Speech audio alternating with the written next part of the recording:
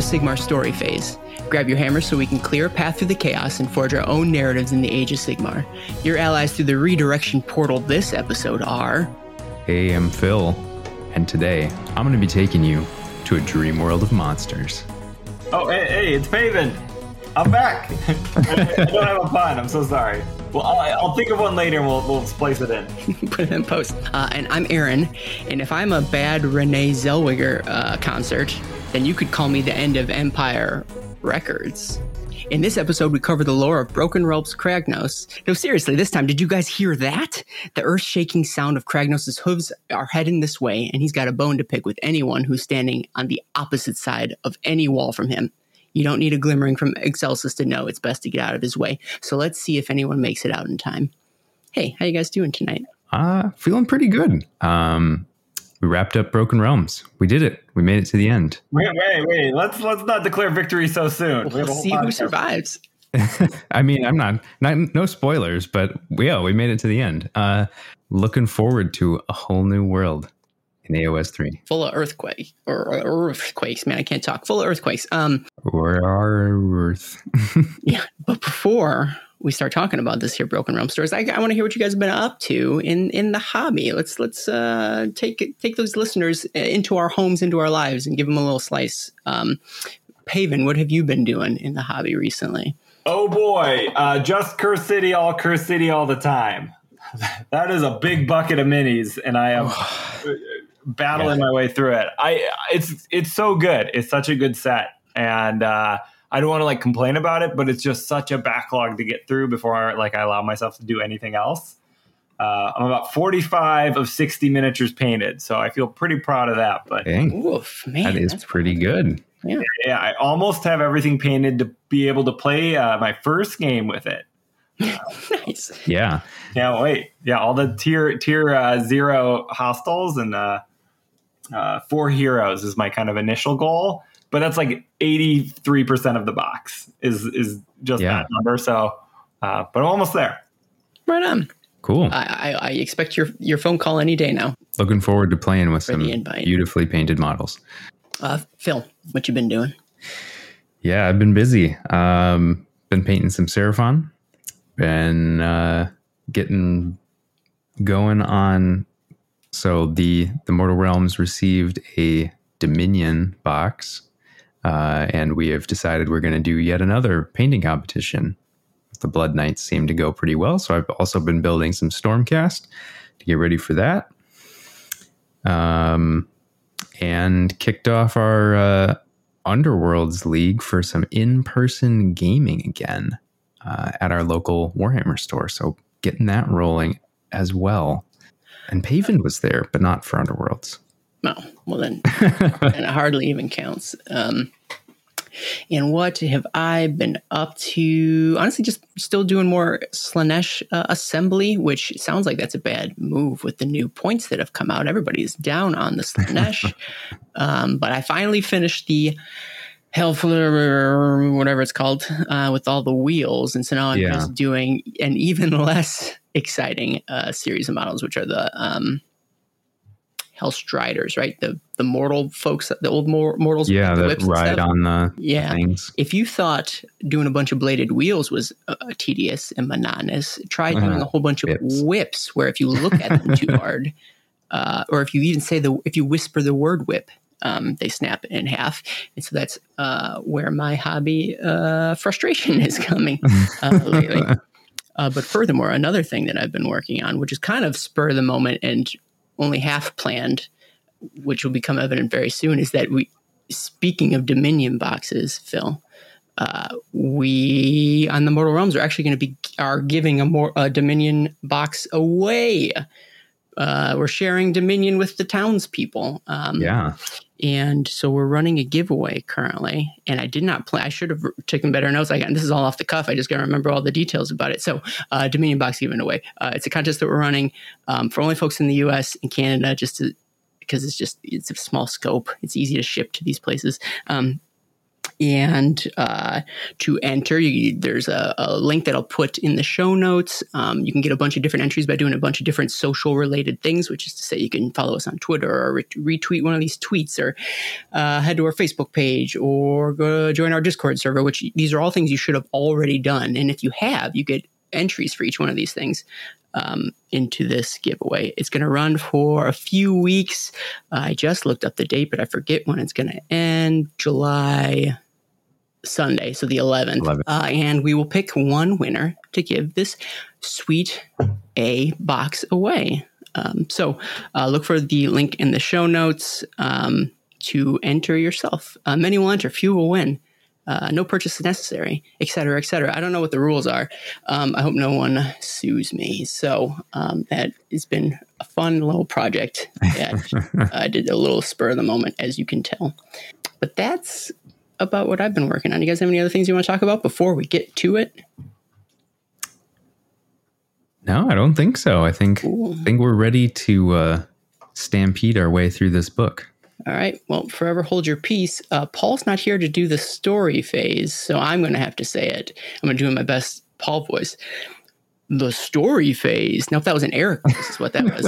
It was definitely Eric. Yeah. In the story phase, we delve into the stories, characters, creatures, and environments of the 9 realms. You guys remember Eric? Whatever happened to that guy? So let's do this here story phase. I think what we've been doing with the Broken Realms episodes is we've been trying to set the stage and give folks a little bit of a where are we now? What's happened recently?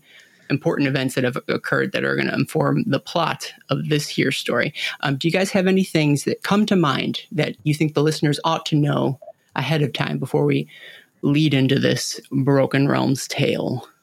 Well, I think that Broken Realms Morathi is probably the most important to be up on for this book, because we definitely see Morathi come in this story and definitely flouting that new god power, as you do. And I would too. Yeah, I mean, who wouldn't? And the newborn, they are also, they're going to make an appearance here. So if you're not aware of them and what took place, transpired to bring about their birth, you should probably head on back and listen to the episode about Morathi. Use that little back button of yours and skip a few episodes back. Paven, you got any thoughts on things to catch folks up on? Yeah, I don't know when we want to do this, but we usually have a long conversation about when does this book take place. Oh, yeah, we can do it. It's a Mortal Realms tradition, is when are we? But I think this is solidly after all the other books. Yep. Yeah. All 3. I don't think... I don't know, who are we talking to when we're trying to describe what is going on in these books? If you know nothing, just hold on and get ready for a wild ride, because there's nothing we can tell you now that's going to give you enough context. But yeah, quickly catching people up. Yeah, Morathi's a new god, and Teclis killed Nagash. Well, let's be very clear here. Yeah. He probably is not dead. Well, he was already dead.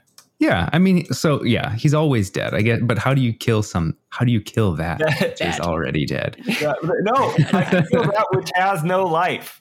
Sure. Yeah. Either way. I mean, thoroughly broken. Yeah, and Nagash is sorry for speaking so loosely with the truth of the canon. Nagash has already appeared in short stories since his death. But he's he's old, crazy Nagash again from the beginning of Age of Sigmar, which is, I think, best version of Nagash. Oh, Nagash. It's Nagash just up to antics, and then all of the Mortarks just pinching their eyes while they try to rule the Empire. But boy, did I get off topic. Yeah. I think that's good. I mean, I guess, funny enough, I don't know.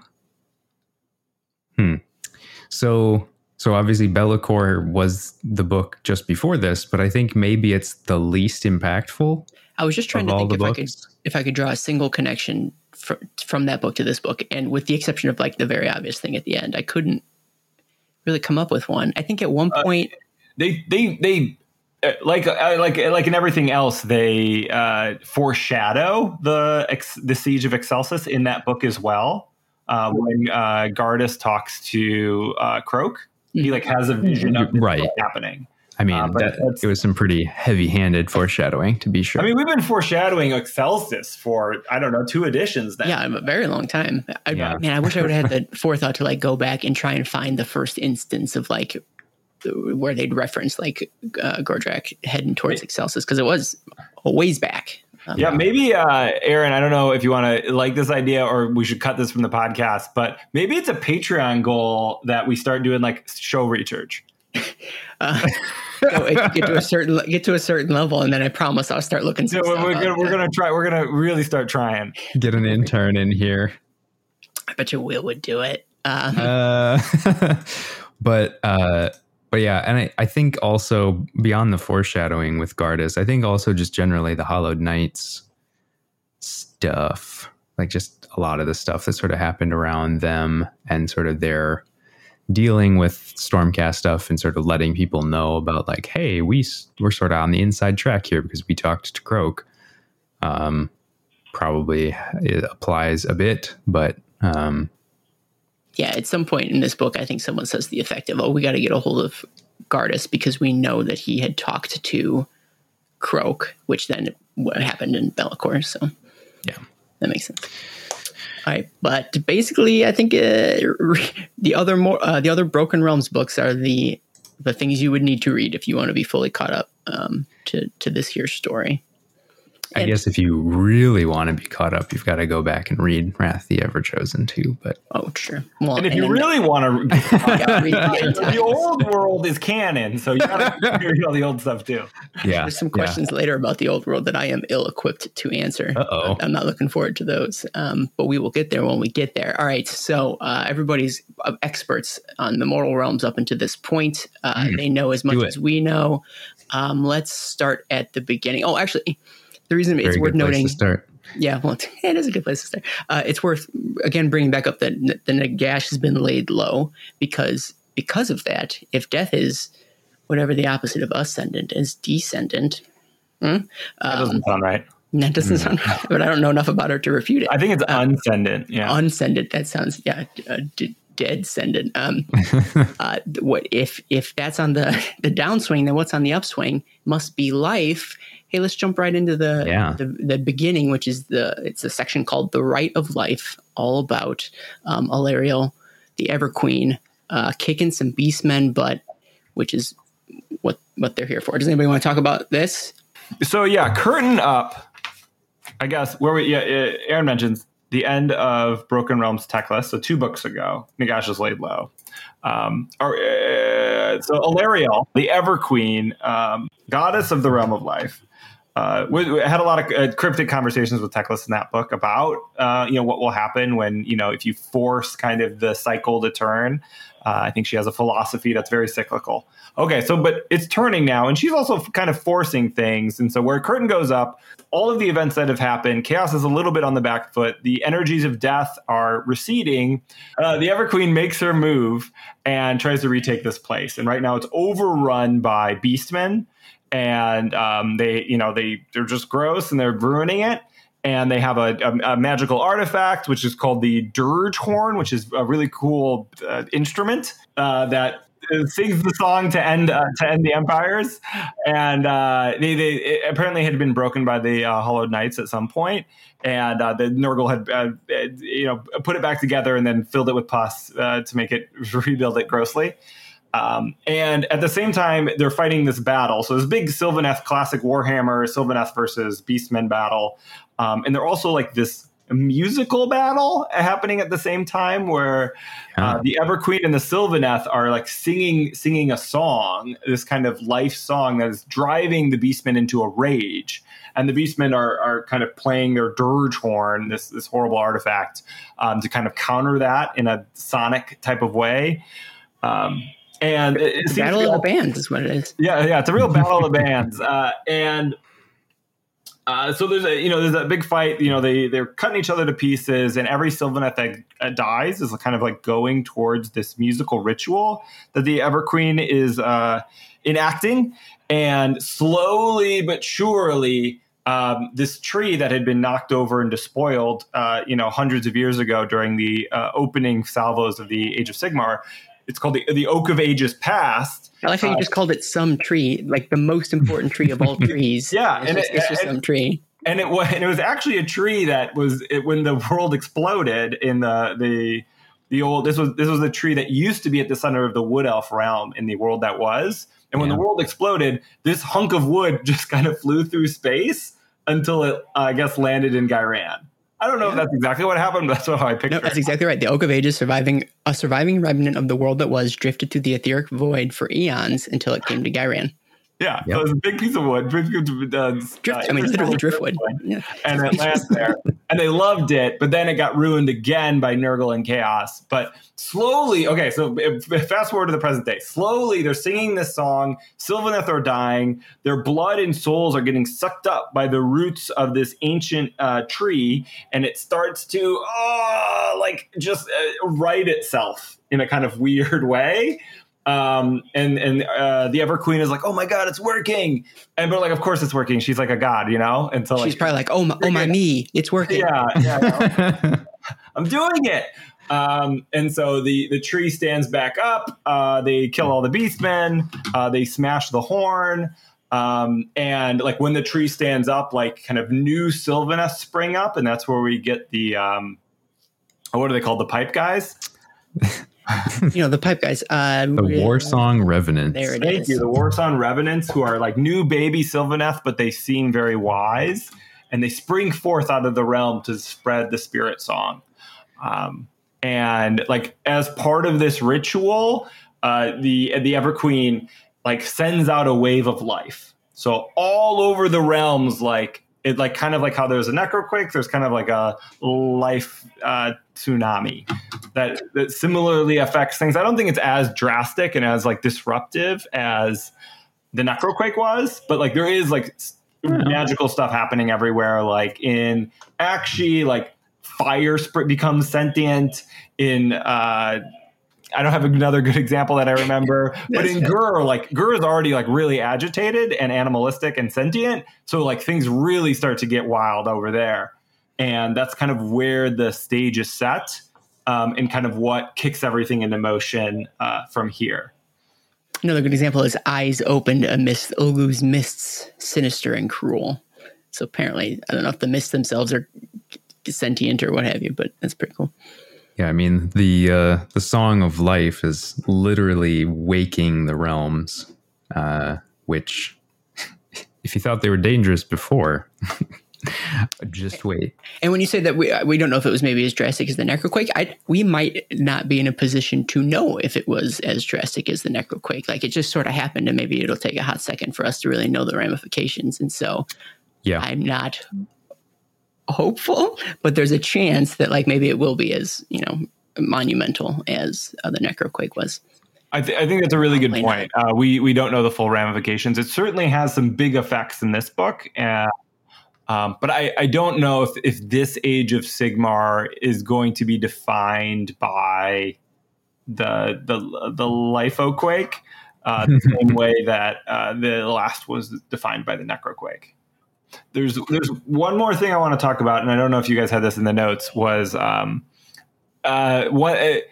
the ritual's over and the beastmen are purged and kind of a full forest blooms in this magical place through the miracles of the Everqueen. She mutters two words from long ago, which are Athaloran. But Athaloran is the ancient homeland of the Wood Elves, fan favorite Wood Elves. I know me and Aaron are also big Wood Elf fans from back in the day. And so what does that mean? Like we have the Oak of Ages, we got Athaloran, we have the Everqueen. Does that mean Kurnothi incoming? Does that mean what? You heard it here first, folks. I sure do hope so. I'm sure I've been recorded saying that I wish they would stop bringing so much stuff from the old world and instead work on just new things. That only applied to stuff that I wasn't interested in. But as soon as they start bringing stuff from the old world that I'm into, then I'm like all for it, and I'm super gung ho about it. So all Athalorn all the time, please. Honestly, Satyr, Dryad, and Centaur elves, I'd be hard pressed to not find that appealing. So if they want to do that, I mean, people are probably going to throw money at them. Yeah. So unanimous on this here podcast, everybody. We're all for it. But of course, we're probably not right. Those two Kurnothi releases are the only Kurnothi that we'll ever see. Cool. I think that sums it up. So much for the prologue. Hey, no, it's good. I mean, that is the prologue. That's how the book starts. Now we actually get into the book proper. Part 1, part uno. And it starts, actually much of the book, not all of it, I guess, but much of it takes place in Excelsis. I think we've mentioned it, we've pointed to it. I've missed it. So, the section, this part 1 starts with a fun map. However, I think it's a map of Gur that we've seen before. It's one of the cool ones. It's got like the footprints, like the guardians marching across. But we're honing in. We're most interested in sort of the coast of Tusk's region, which is where Excelsis is. Yeah. And Excelsis is not in a good way. They are on what some might say is the brink of destruction. And I would say that because that's the name of the section. Right. And so it gives us a little bit of background on what's happened relatively recently in Excelsis. And it's basically sums up the plot of a novella that came out years and years ago called City of Secrets, written by Nick Horth. And so it talks about how it's a city that's sort of built up around the Spear of Malice, which is the part of the old world where they could chip off little chips of it, and they use those as like ways to foster like predictions and prophecies and stuff like that. So that's kind of what this city's spiel is. But because of that, since it's a place of prophecy and knowledge and secrets and stuff like that, Tzeentch had gotten his little claws into it, and some of his followers were started an insurrection there. So this actually was a book that came out when the first Disciples of Tzeentch book came out. So I want to say 2017, maybe even 2016. I'm not sure, but it's one of the actually first Mortal Realms episodes I ever did. It was a while ago. Yeah, so it's pretty neat, and it's, at least from my perspective, noteworthy in that it's one of the few times that one of these studio books has ever referenced the plot of a novel, like retroactively after the fact. Man, I wish Paul was here because I'm sure he'd have a lot to say about it, but it's rare that the studio and Black Library books ever intersect unless like they intentionally are intersecting. Like it's like the Dominion book is going to come out and it's probably going to, mirror very closely as to what's going on in Dominion. But the fact that this is a studio book that's actually calling to mind this old Black Library story it almost never happens. And so that's super interesting. To quote Paul, you guys can be the judge of that. And second of all, like, I wonder if this is a sign that maybe they'll start doing that more often. Now, guys, I'm just blabbering on here, but it's worth noting that Nick Horth, if I understand correctly, is like a studio writer as well. And he's the one who's wrote the novel. So maybe that's why, like, he's got a special end. And so they're able to reference the plots of his stories. Makes sense.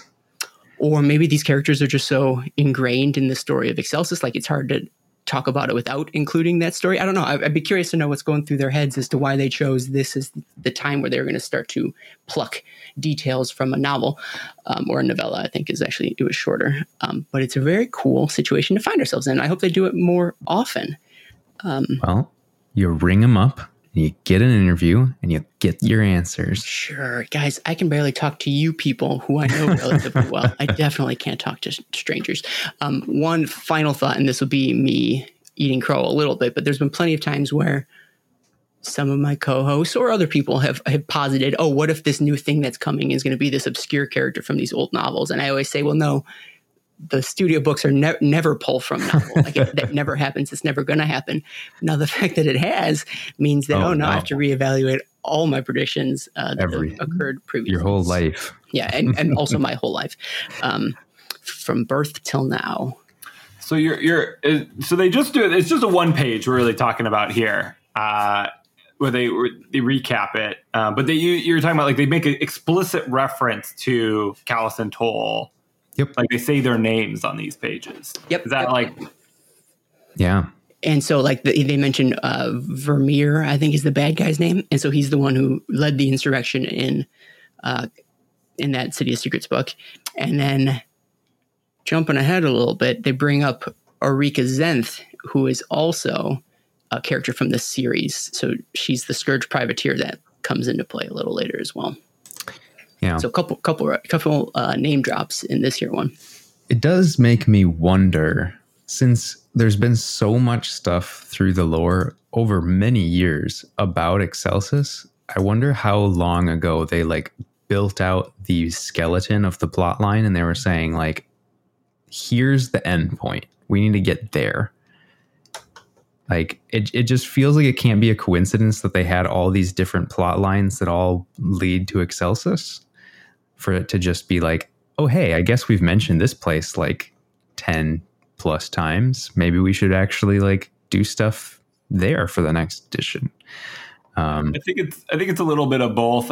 My understanding of the way you write settings like this is that you leave a lot of like open doors for yourself and a lot of like breadcrumbs that if the IP or the writer wants to expand in that direction, they totally can, and there's always room to grow. But it's, there's in Warhammer and a lot of other kind of settings, there's always like these dangling threads that don't get resolved from like maybe never. That's true. Resolved. Very true.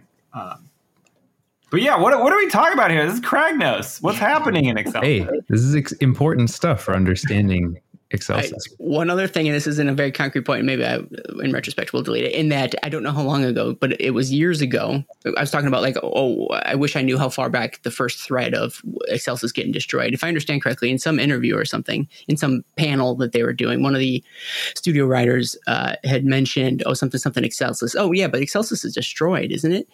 And this was many years ago. Way before any knowledge of Excelsis being destroyed. It was worse than that. He said, is like, oh, wait, did that not happen yet? Is what he ended up saying. Yeah. Made it very intentional that like, oops, there's a thing I just let out that I wasn't supposed to say, which is funny. I love it. Good recovery there. Nailed it. Back to the city of Excelsis. So they've had some historical trouble with Tzeentch, right? And so there was a cult. Right. It rose up. It did a lot of destruction. They did some damage. And so it was eventually put down by the aid of Callus and Toll and the city's defenders and so on and so forth. And after the Tzeentch forces were routed, that section of where they were fostering the Tzeentchian cult was basically quarantined, isolated, and just like mercilessly destroyed by the Knights Excelsior. The storm host Knights Excelsior, led by another character that, because it's come up in multiple places, is this White Reaper. And so it's the Lord Veritant there. And he is a no-nonsense chaos hating Stormcast. And so with him at the head, they really put a lot of the city to the sword, very brutally, and some might say over the top. And that also is sort of a lasting legacy here in Excelsis, is that wound is still sort of fresh. The damage that Tzeentch did, but then again, the damage that the Stormcast did in response to what was going on with the Tzeentch cult. Yeah, and interestingly enough, I think that purge, correct me if I'm wrong, breaks one of the chains of Slaanesh. Yeah, I was going to bring that up. Yeah. There was a couple of purges across the cities of Sigmar, and this was one of them. I think there was a Vindicarum one at some point too, but it was the fact that like a city's defenders were killing innocent people, and so like since that's an anathema or something, it's excess. It snapped one of Tzeentch's changes. Slaanesh's chains. I looked that up earlier today. Yeah. So a lot of context in this here town. And one cool thing I think you skipped over pretty quickly, but I want to talk about, is that they didn't like purge the corrupted corridors or neighborhoods in Excelsis. They just quarantined them. Yeah. So they just boarded them up, and there's these weird, twisted, corrupted places within the borders of Excelsis. And they kind of just like, well, you just don't go there. That's the bad neighborhood. Yeah. And they just kind of like go about their business. I think I guess that gives the cool texture to that city. I think they even make mention in this book that it's literally walled in. Like they built like city walls inside the city to block this area off because it's full of wild magic and endless spells that are destroying everything, and they don't want any of that nasty Zinch-ness getting out. So nasty, freaky nasty. And that kind of leads us into the next section with the Tumult Arcana. Magic going crazy. And so in response to the crazy magic, we're introduced to a group of Sigmarite devout who go by the name the Nullstone Brotherhood. They've basically taken it upon themselves to take up the same mantle as the Knights Excelsior, to just say, magic obviously leads to Tzeentch, so therefore all magic needs to be purged. And they are led by a priest by the name of Odo Mulgan, who is going to be featured throughout here for a little while. And he leads these significant, I don't know, what would you call them? Witch hunts? Yeah, witch hunts. Yeah, I mean, literally, right?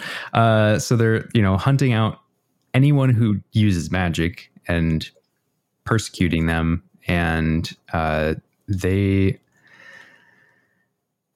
trying to remember. On the street. It's terrible. Yeah, I mean, it is pretty awful. And they, I'm trying to remember though, like, are they like openingly murdering people in the streets, or are they just? You're right. They kind of disappear, folks. And they really start to target the elven population for elves' known affinity to magic. Yep. And so, there starts to become some racial tensions in the city as elves start to disappear, or elves start to have vengeance and retribution against these human folks. Yeah, I mean, the Nullstone Brotherhood is so prolific in their sort of stating how elves all use magic and are therefore evil, that they turn basically the entire city against the elven population in the city, to the point that elves start to leave Excelsis. I might be jumping ahead a little bit there. No, but I think we're heading that direction. Like it's an escalation, right? They start with your street corner prophets and like soothsayers, and then you start going after wizards. And then all of a sudden you're like, well, all wizards or all elves are basically wizards, so we're going to go after those elves. We're going to maybe chase them out of town. They don't want to leave, so now I'm going to start killing them in town. But then of course the elves aren't helpless, right? Like. Mm-hmm. Think of the city with the population of elves here. They're going to fight back, and so like then.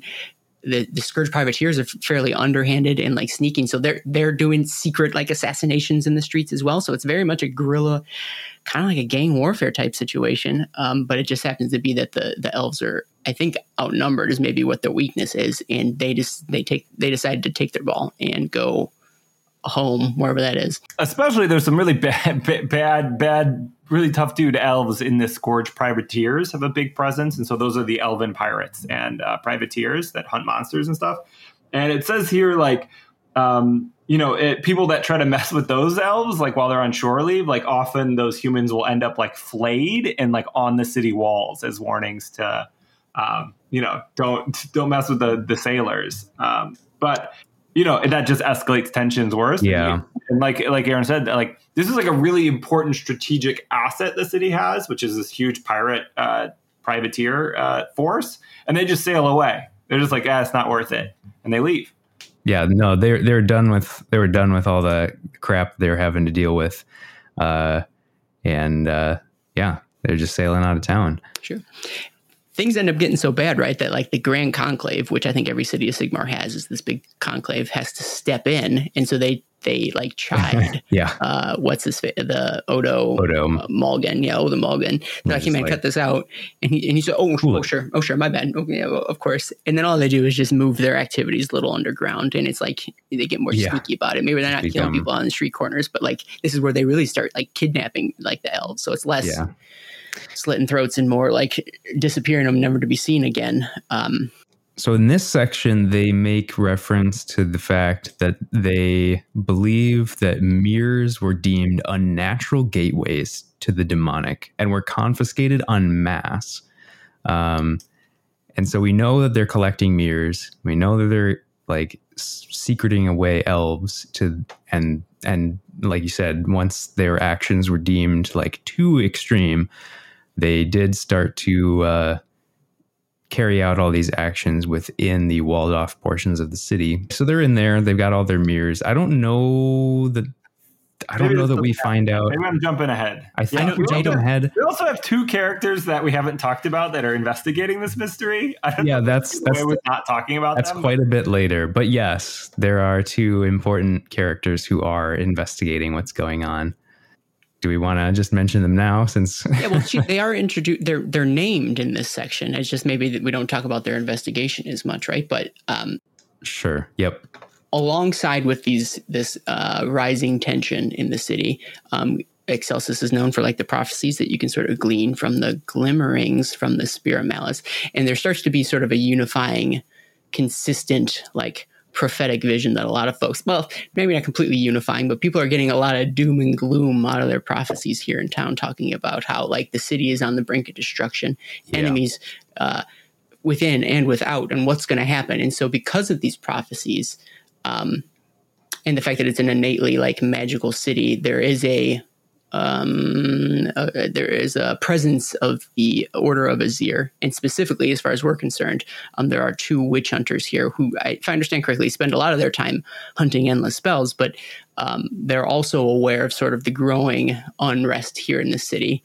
And it's a father and daughter, a duo, the Vendensts, Doralia and I didn't write it down. Galen, I think, is the dad.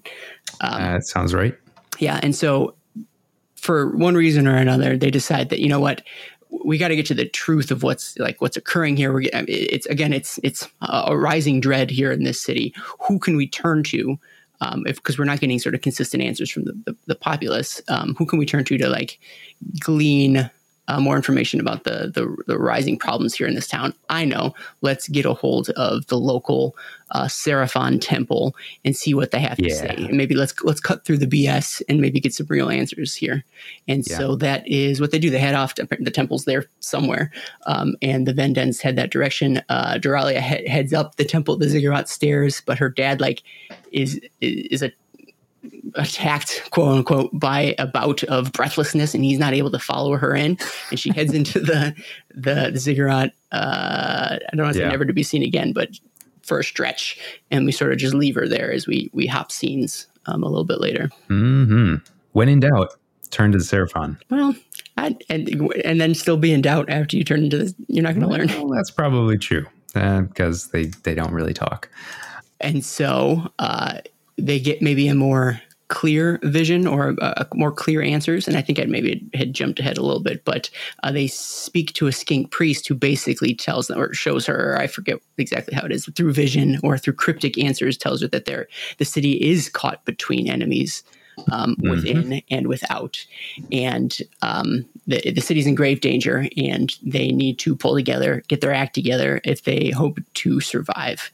And Doralia takes this information and decides, all right, well, I've got maybe a more clear direction, or clearer answers from the Seraphon, but what should we do? Like what can we do with this information? And so if you live in a city that has a strong Stormcast contingent, maybe your next stop is to check with them. And so she and her father link up with that White Reaper that we were kind of talking about before. The very intense, some might say fanatical, but also like stern and dour Lord Veritan of the Knights Excelsior. And so they try and convince him, I guess, of the threats that the city is under. And so he's already always consistently got an eye out for any sort of enemies or any sort of danger to the city. He's always worried about the orcs on the outside and the forces of chaos that are always got their greedy little eyes on Excelsis because of how important the city is. But the fact that there's this cult that's again growing on the inside, he's a little bit blind to, and also he doesn't necessarily know the external destruction threats that are amassing outside, and so he's caught a little unaware with, or maybe he's a little overwhelmed with all the potential problems that the city is facing. And then we kind of skipped over this thread, but it turns out the Slaneshi cult that has been growing. Well, I guess we don't know it's a Slaneshi cult, but the Nullstone Brotherhood has been doing a lot of their actions under the pretense that he's signed off on it, like that they are in league with the White Reaper, and that they have shared goals. And so when the witch hunters tell the White Reaper that, these folks have been doing a lot of this stuff in your name, he goes, whoa. I've never even talked to this guy. I mean, I don't know the first thing about this dude. And so it really becomes clear that things have kind of gotten a little out of his hands. And he really needs to refocus up on the issues that are, plaguing the city currently right now. Can I just say, this is a pretty good cover for the Nullstone Brotherhood. And he's like, hey, we're purging these people like the White Reaper said we should. And everybody's like, yeah, that tracks. Yeah. We totally believe that. The White Reaper purged my brother just the other day. I get that. I believe it. I think it's not super important to the story, but I do think that it's interesting for character building that this is also a sequence where we see a more human side to a Stormcast, even one as intense as this guy who just goes by the White Reaper. Like he has no other name that we are aware of. He does have a name later in the book, but I am going to make it a point to never use it because the White Reaper is very cooler. Always the White Reaper. But it talks about how his face is very weather worn and that he sits with his shoulders slumped and is just obviously and visibly just tired from having to always deal with all these problems, that his city is always under threat. It's actually a good point. And maybe one of the highlights of the book for me is that they don't normally go this direction with these characters. And you think, for a guy who reads a lot of AOS lore, and this name comes up not quite a bit, but every once in a while, I thought I knew this guy. And I think they made it a point to call out the fact that, no, you don't necessarily know everything. He's got a couple other facets than hates chaos, likes killing innocent people. There's more to him than that. And it definitely made me, I was under the impression that you weren't supposed to like him before. And it made me like him a little bit more now to know that this stuff really weighs on him and it's not easy. And he's just doing what he thinks he has to, which is different. I mean, that's not always the case for Stormcast or what could be a one-dimensional character normally. So Games Workshop has gotten a lot better at writing Stormcast. I think the earlier Age of Sigmar fiction struggled with some one-dimensionality, two-dimensionality of the Stormcast, and I think they've figured out how to make them a lot more nuanced and play with our expectations a bit and kind of understand the tragedy better of what being a Stormcast is like. And being exhausted, being an exhausted dad in charge of a city feels very Stormcast to me. Just oh God, what is it this time? It's now, and he gets his big head chopping axe and thuds out the door. And then you kill a bunch of innocent people. And just like fatherhood, I get that. Yeah. Well, you got to make an omelet somehow, right? How do you get the rest of the kids to behave? I don't know why I'm on this guy's side. No, this guy's terrible. But I agree. I felt like his characterization was a surprise. Yeah, I agree. Speaking of surprises, what surprise jumps out? I think that jumps out is maybe not the term for it.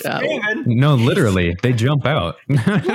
So right in the middle of this revolution, and a classic movie move, right? Where some twist has been revealed, and you're like, oh man, what are we going to do with this? Oh God, no! The sirens are on, or the baddies are here. And who expected this Skaven? Not me, except for the fact that they were one of the few armies left that hasn't been touched in the Broken Realm. So I figured the Skaven were coming eventually. Except they've been in every single book. Yeah, actually, that's true. They just never had any significant rules or anything like that. They never got a battalion yet. Yeah, that's more what I meant. But they come streaming out of the gutters and the manhole covers. I don't know. Do cities have manhole covers in Age of Sigmar? I think they described that. Yes, they're coming out of the sewers. They're called sig hole covers. Sig holes. Makes sense. Sure. and that there Duarden were hole covers. gnaw holes inside the sewers. Yeah. And so they're just spilling out by the thousands. Yep, as they do.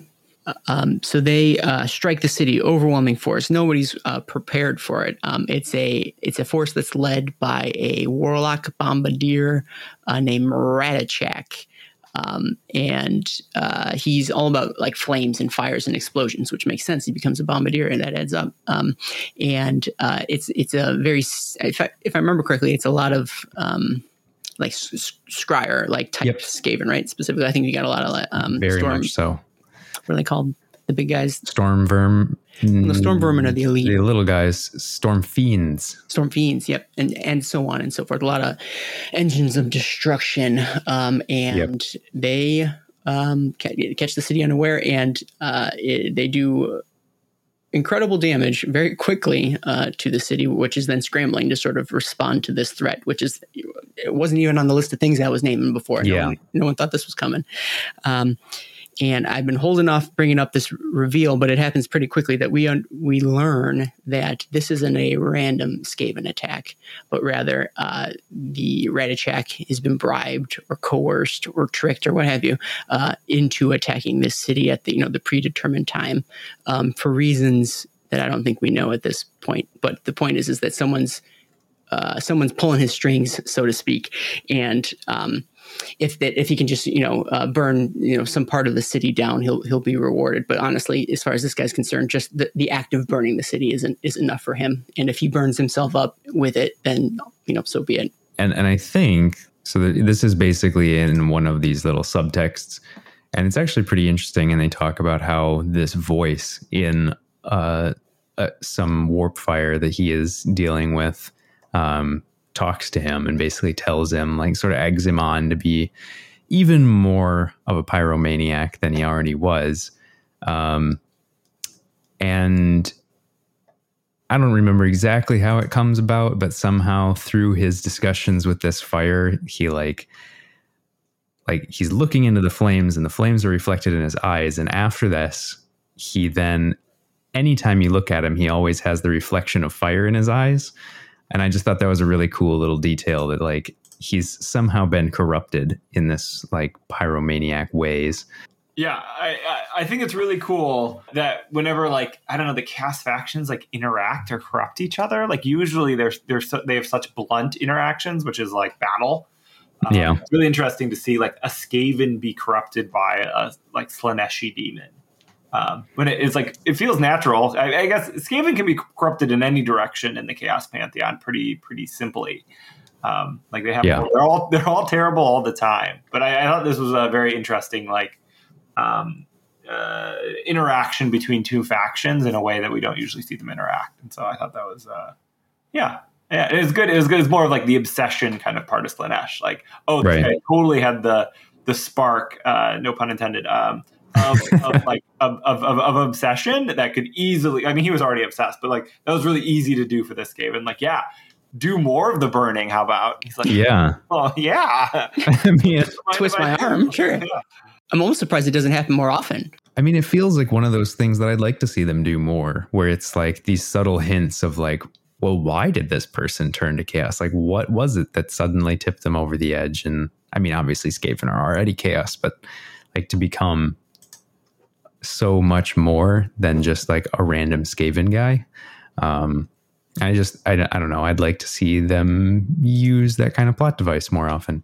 Well, man, I have to belabor this point because there's more plot to get through. But I think I remember Paven mentioning in a previous episode how you liked when two characters who don't normally go at each other do, like, two new interactions when the Teclis and Nagash thing happened. But in the same vein, I love to see the interplay between two factions that isn't just, I'm going to stab you, I'm going to slice you. Like, how can two factions interact that isn't just, like you said, just blunt warfare? There are creative ways for every different combination to occur, and to see those explored uniquely is delightful. Like, that's what I think in my mind what makes Warhammer really cool. It's a game full of unique, bespoke factions that can interact with each other in unique ways, and this is one example of that. Definitely. And then the city burns down. Basically. Yeah, then I think this next couple of, we'll call out the things that we like about it, but the next couple sections or paragraphs are really just classic Warhammer battle stuff, Yep. where it's Very much Skaven so. spilling out, what the city has to do to defend itself. The Skaven get the upper hand, the city gets the upper hand, and then I think maybe the final move or motion is the charge of the Knights Excelsior. So they hop on their Dracoths. Dracoths, there you go. It's pretty cool. Like the Skaven have taken up a position, I believe, near the docks where their gnaw holes were. Yeah. And they had created like kill zones, like firing lanes down the streets, and like nothing could get by without being like electrocuted and fried and burned, and using all that technology, except a full plated Stormcast on Mini Dragon just charging down, and some get blown away, but eventually they're able to like bulldoze the position. And I think our Skaven hero, does he escape? Does he slip away at the end? He does, yeah. I think if he jumps in a knot hole, or maybe just a regular hole, or maybe some combination of the two. He just like blasts off into the space. Blasting off again. But he does, escaped, I think, to fight another day, but not. So I found forever. that it just says that he disappears into the flames. Ooh, which could be the exact opposite. I mean, who knows where he went? If I disappeared in the flames, that means I'm dead. That's a dead thing. Yeah, but they say that he danced out of the way of his attackers and disappeared into the flames. That also sounds like something I do. Yeah. Okay. Probably they're maybe saving him for something, or saving him for in case they want him for something. Yeah. Could come back. Maybe not. The coolest thing would be Skaven Slaneshi Demon. Ooh. Or even just a clan of Skaven that are corrupted by Slanesh, just like Clan Pestilence is corrupted by Nurgle. Be pretty cool. And so the city is quote unquote saved, despite the fact that it's literally like burning as we speak. Yeah. But the city rallies, at least for a brief moment. It kind of forgets for a hot second, maybe forgets its fascination or like determination to like extinguish all magic in order to like rally and try, and save what it can of like sort of the interior of this city. And while this is happening, so conveniently, or maybe planned, I don't know. The main event. I know it's planned. Well, it's just that while it's happening, it shifts like camera real quick. Like it's again a classic movie move where like we get a glimpse of this place that we've never seen before, where all these elves are have been tied up and are being ritually sacrificed in front of all these mirrors that are then getting cracked by actually more Skaven who apparently had snuck in during the attacks. And in doing so, the combination of elven blood and cracked mirrors, a lot of this culminates in an entry point for the twins who are that Slanesh newborn sort of reborn. And so I guess maybe we don't know that. Do we know that it's the twins yet, or that something's coming through the mirrors? I can't remember. We know that it's them. Okay. Because they very specifically are called out. There's also a full page art of, I think it's Dexessa. Oh. After coming through the mirrors. There's a good hint. There's a good clue as rolling up. And so we are now, if we didn't know before, we definitely know now that all this Skaven thing was all a ruse, a ploy, a distraction to allow this a different sort of invasion to begin in the secreted underbelly parts of this here city by Slanesh. Yeah. So Part one. Good job, Slanesh. You definitely brought about a whole helping of trouble for this city. Yeah. Part two. Yeah. Hard cut here. Yeah. Miles and miles away, leagues away to a rampage years ago. Kragnos. Yeah. So now it starts with the coast of Tusk, which is it's the same map. I think it just has a bunch of. Yeah. It's just more focused. Yeah. A little more focused. But that's not interesting. We can't podcast a map, but what we can podcast is try Kragnos, the End of Empires. A little bit of an origin story about the titular character of this here book. As I mentioned before, I deliberately didn't reread it again. So does anybody want to talk about Kragnos's from whence this Kragnos has come? Yeah. Let's do it. Let's talk about some Drogruk. I don't want to anymore. No. Oh, okay. Well, here we go. Done. Yeah. So we get an interlude here. So obviously we are left suspenseful with the impending doom of Excelsis to go way back in time, pre-Age of Myth, to learn a little bit about a race of giant centaurs called Drogruk. And among these centaurs is our title character, Kragnos. So we find out that he is the son of a tribal leader of the Drogruk, and that is Gorgos. And basically we find out that he's a real jerk. There you go. Real bad guy. And he, is like, he beats, it describes him as having beaten his brother to a pulp and is chastised for that. And he chooses, and he decides to strike out with his closest companions, and they head out into Gur to just wage war on basically everybody. If you're in Gore, you're getting war you're getting war waged with you. Yeah. And so he's described as having these just terrible rampages across Gur, and everyone is just living in fear of this giant monster Drogruk who is just unbridled rage all over the realm. But the orcs think that is awesome and are all about it, and they start to worship him as this just superhero.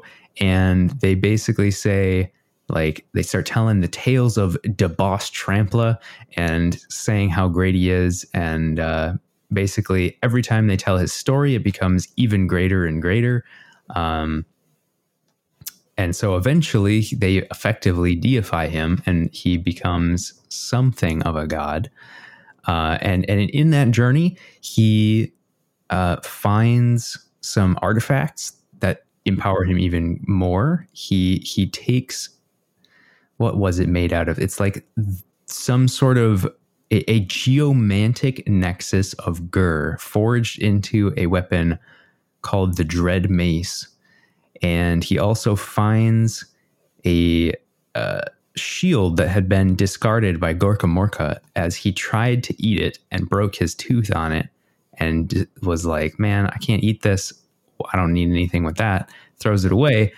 But by going and finding this shield, it's something so powerful that it can stop a god. So he now has that as well. So armed with his new shield called Tuskbreaker and his mighty Dread Mace, he is now ready to continue his rampages even more so. And doing this, like I said, the orcs continue to build him up even more. And like, he starts to believe their stories too. And like, he accepts their offerings that they give to him. And so he's like eating bones and of these like great beasts that the bone splitters bring him. And they also bring him amber bone, which is the realm stone of Gur. And he eats so much of that he actually does eventually gain the power of Gur and becomes a demigod. And over the course of a number of these stories, like I said, he continues to like believe more and more so of what the orcs are saying about him, because like their stories keep getting greater and greater. But as he believes it, like the magic of Gur in him allows the stories to like become manifest. And so they like start to say how like, oh, his hoofbeats are like earthquakes. And then suddenly when he stamps on the ground, it actually creates earthquakes.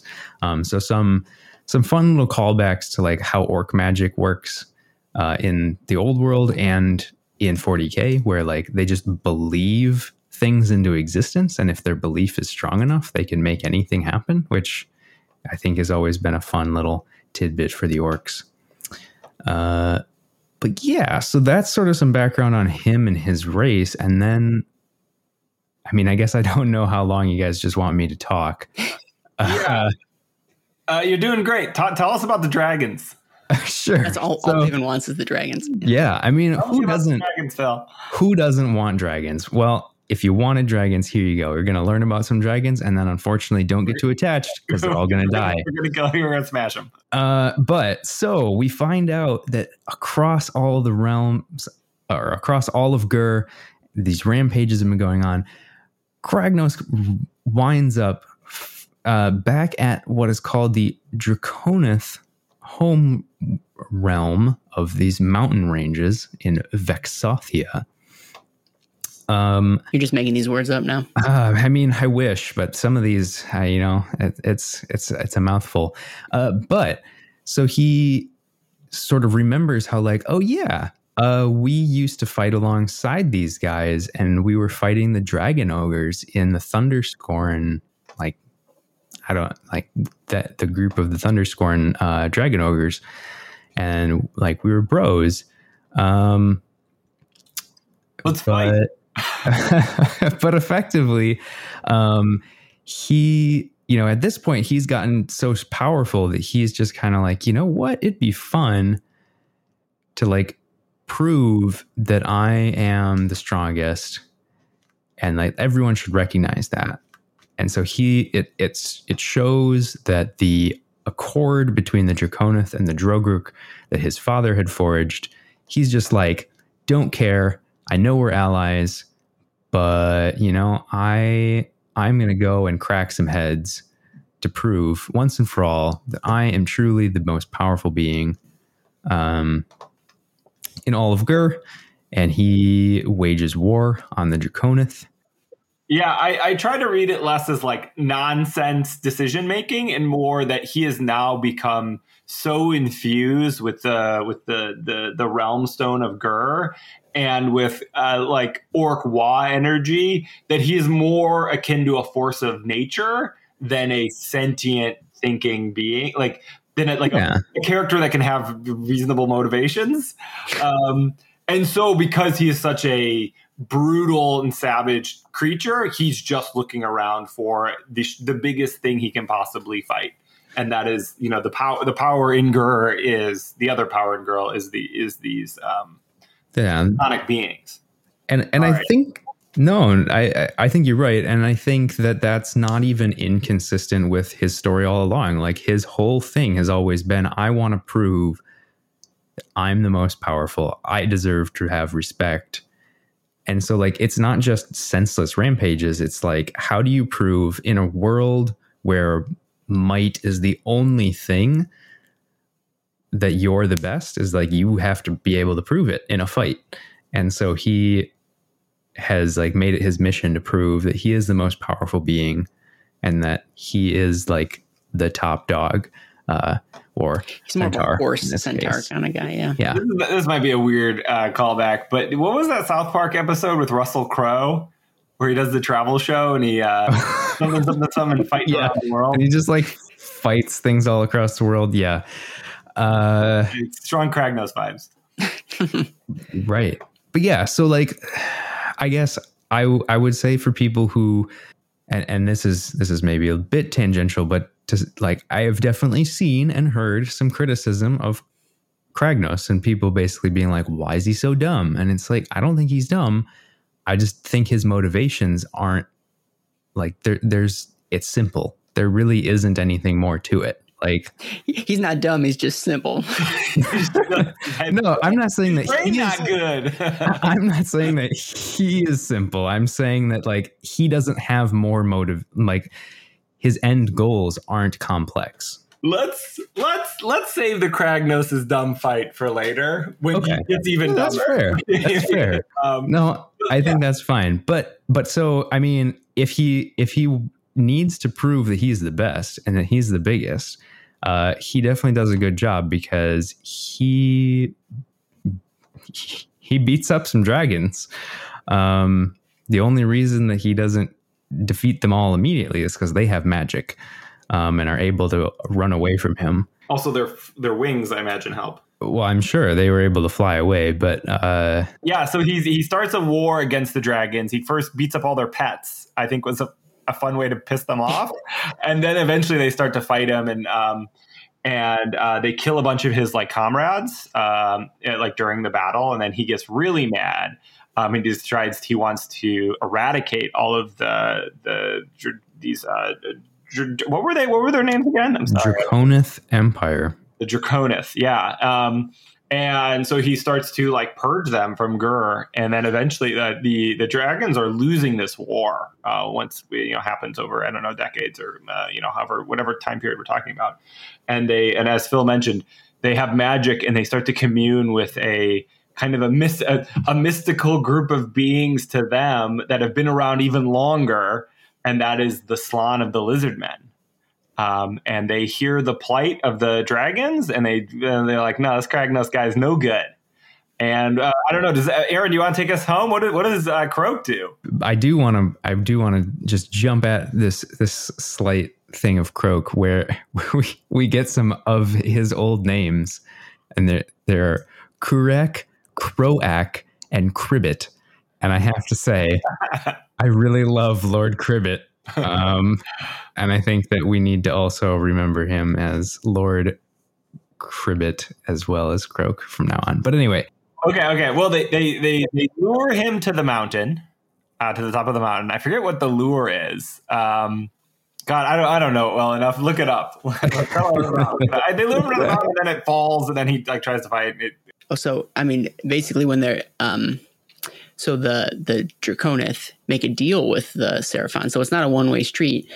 They say, hey, look, we're being eradicated, and there's only so many of our eggs left, right? Because wasn't Kragnos running around smashing eggs and stuff too? He was. So they stomping on them. Yeah, they offer up the last of their eggs, and in exchange, the Slann would give all that they had to defeat the earthquake god in whatever way they could. And so they, like you said, they lure them to the Twin Horn Peak. And Kragnos is apparently so swollen on Realm Stone that that the sides of the mountain just sort of crumble away as he approaches it. He's so like massive and giant. And he starts smashing up like Slann and stuff too. So like he's even tearing into the Lizardmen, which is pretty hardcore. But then apparently he reaches like one of these higher peaks. But when he sort of reaches the summit, he realizes, oh no, this isn't just a regular peak, but it's like a hollowed out like dead creature, which apparently Gur's just chock full of. In fact, I'm sure Gur's just mostly hollowed out dead creatures. I would think so. Yeah, and in doing so, like a magic spell like causes it to collapse, and the image of Dracothian, I don't know if it's actually Dracothian, wraps him up, and they slam him down into the center of this mountain. Right? Am I remembering that correctly? That is correct. So that he couldn't fight his way out, and while he was immobilized, they then basically they erect a magical barrier around him so that he cannot get out, and then close him inside the mountain to never escape ever again. Never, except Alariel. And they say they remove him from the time itself. So they take him out of the timeline, really to like lock him away in a stasis. And I think he when he does wake up, spoiler alert, he feels like no time has passed. He's like wondering what the heck happened. And I want to mention that it's actually like an alliance of three. It's the Drake Lords of the Empire. It is the Lord Croak or Cribbit of the Lizardmen, and it's Dracothian itself, the God Beast, and all three kind of gang up and create this plan to lock away Kragnos. Well, there's a lot of scales involved in that. Yeah, it's the alliance of cold blood. It's not much of a spoiler alert because he's locked in this mountain. Fast forward untold millennia. And we're back at the present day. We're in the midst of Alariel's life quake, what have you. And that very mountain that Kragnos is buried underneath, it's got a bunch of Gurian trees growing up on it. And that's Alariel's bread and butter. And so those trees start to flourish and, get bigger, and the roots start to dive deep into this mountain. And I wouldn't have pegged Croak's force field, its weakness, to be tree roots like my dad's septic tank, but here they go down and they pierce it, and that is all Kragnos needs to sort of break free of the force field, or the magical jail that's locked him inside this mountain. It doesn't solve his mountain problem, which he then has to literally fight his way out of. I also read that it's not only like the roots, but it's like the wave of death magic kind of destabilized it, and then the wave of life magic kind of destabilized it more, and then maybe the tree roots are the straw that break at least the time portion of the spell. So then maybe it's life and death magic that did the thing to the septic tank too. Okay, so that makes sense. Yeah. But yeah, so it was the combination of the Necroquake and Alario's life magic both broke the spell. And then I believe, if I'm remembering correctly, that he just wakes up and is like, okay, I guess I got to get out of this mountain, and just punches his way out of the mountain. Because, as you do. I don't know if that needed any more description. He punches his way out. The one thought is that normally when you say someone punches out of a mountain, which is an absurd sentence to say, I don't think I've ever said the phrase punches his way out of a mountain. So any other mountain, you're like, oh, he's just tunneling through rocks and stuff. But in Gur, everything's alive. That mountain is alive, and he just punched his way out of its stomach or something like that. It's you don't normally have to personify geological things, but in Gur you do. And so he killed that mountain. It was alive. Yeah. I think in the mortal realms, mountains are more often alive than dead. Statistically. Unless it's the undead mountain of the necropolis. Yeah. I'm sure there's one of those. Poor mountain. Why does no one even care about the mountains? But he busts his way out. And I think his first motivating factor, it's to find his people, right? That's what he's most interested in doing. Yeah. So, I mean, he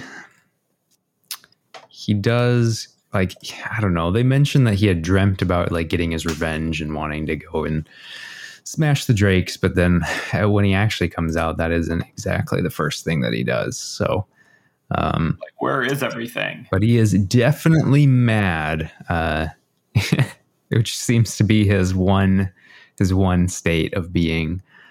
And he's ready to go on a rampage yet again. Yeah, so he heads to his ancestral homeland, thinking that maybe he'll find some evidence. If not, his people, he can see where they went. Like Payman said, I don't think he expects them to have been wiped off the face of the planet, but we know that is true, that they are no longer around, and he's about to find that out too. But he's got a ways to go. He's got to run there. He mentions not being able to recognize a lot of stuff because all the continents have changed in Gur, and I imagine that happens more in Gur than Earth, but still it's something that takes a while. And kind of a sad thing that happened. I don't know if this is sad, but the continent had died. It's a living thing and it's died, and it's called the carcass of Danse, which is now mostly just being fed upon by two neighboring continents, Thondia and it's in the map. One of the other ones. So it's kind of this. I don't know what a dead continent looks like, but it kind of looks that way on the map. So he heads that way. And while that's happening, I guess are we ready to jump to other guys that are doing it? Let's do it. Yeah. So there's been a WoW trying to march on Excelsis since our Christmas episode. We kept talking about that thread. And so we're picking up there. We got giants, we got goblins, we got Skagrat. Sagrat's there, Gordrak's there. A bunch of Mega Gargants have joined. This is kind of this wall that's just marching toward Excelsis because they can feel something's coming. So a couple important things are happening. One is that Gordrak has gotten one of the God Beast artifacts, which is it's a huge battering ram that uses the skull of a God Beast as it. And but he's supposed to find two other artifacts. The Hammer Gourd is the name of the battering ram. Hammer Gourd, yeah, and it's a big ram God Beast that died. I think Sigmar maybe killed it. But it was in a storm vault. They bust it open. They get it. They attach it to a battering ram. That's one of their main weapons. And then there's two other artifacts, but they're hard to get. Gardrak was loosely on board with to get them. But the Basha Shard, or probably Basha Shard. Basha Shard. Yeah. And that one was, I think, buried by the Stormcast in a mountain. In the Tusk Vault, and I think it was buried either by the storm. Yeah, combination is Hammers of Sigmar and some Fire Slayers were defending it, and so they said, if we can't have it, no one can, and so they buried it in the mountain. And they're like, oh man, like I don't want to dig that up. Like orcs are very impatient. And then the other thing is the Golden Amulet. This is the third. These are the things that he is prophesized to get, and Skagrot is good on prophecy, and he's like, "Hey, if we're gonna win, we need the Fist of Gork to have these artifacts. It's part of the prophecy." But Skagrot is a devious grot, and he's like, "I'm not telling him that." And so he sends another named Goblin character, one of the few we have, which is Schnazgar Stink Mullet. Yeah, yep. Yeah. And he's back from the Malign Sorcery. He's the named Fungoid Cave Shaman. When the Fungoid Cave Shaman originally got released, it was Snazgar. Yeah. And he sends Snazgar, which is part of Skagrot's Gloomsight kits. And he sends them like, yeah, hey, you wise grot, go, you got to tell Gordrak what's up. He needs to get the items, the magic items. So as Snazgar goes, he starts talking to Gordrak. He's like, hey, the prophecy, you just got to dig up the Basha Shard, then we got to get the amulet, and then we're good to go. And Gordrak's like, nah, I'm not doing that. And then he kills him. That was great. And I was like, all right, yeah, it's good. I always enjoy named character dying because I feel like IPs are so afraid of doing it that I'm like, all right, we're playing with stakes here. So Snazgar's gone. See you later. And the orcs march. They start to march on Excelsis. One funny bit about the golden amulet is that when he tells him that you need to get the amulet, Gordrak's exact response is, was a amulet. He just doesn't even know what it is. And he tries to explain what an amulet is to him. And he's just like, man, I don't got time for this. He's like, nah, this isn't fighting. Yeah, this isn't bashing. So, thing is, you can't kill someone with a fancy necklace. Yeah. I wonder, this is quite an aside, but we love Gordrak's characterization, right? It's so honest and fun, he just wants to punch, and he yeah, it's simple. It's the Iron Jaw way. Yeah. And he's also clever, Cunning. He's cunning. Yeah. He's cunning. Right. Oh my God, cut it out. I'll never be on a podcast again. Yeah, he's cunning. He's cunning, but brutal. And Kragnos, I feel lives in the uncanny valley of he's brutal, but he also has makes weird choices that aren't I don't know what it is about there's some kind of parabola where you're cool here being dumb, and then if you're a little bit smarter, it's actually less cool. I don't know. Yeah, no, I definitely understand. We'll put it on the website. We'll put up all the graphs and figures. Will be at the www. There's a lot of visual aids in this here story, but like you said, Gordrak decides, no, we're done with these artifacts. We're going straight for the Humi City Big Teeth, and then we're gonna trash it into the dirt. Yeah. And interesting, yeah, I'm glad Gordrak's here because we thought Gordrak was going to be Broken Realms Gordrak, and this was going to be book 2 or book 5 or something this. And it should have been, but yeah, Kragnos. We'll have to have that discussion. Yeah. So I'm gonna forge ahead. So we have 2 armies kind of marching. The Wa Gordrak is marching towards Excelsis, but it's on the way to you have to go through the Carcass Dance on the way, and that's where Kragnos is going. And Kragnos on the way meets up with some Mega Gargants and kills a bunch just on the hop because they're just let's punch it, and then he just smashes them in the face, and then they start to follow him. They're like, oh, he's the biggest now, and so they follow him, and eventually these 2 armies meet, and it's a big old punch up.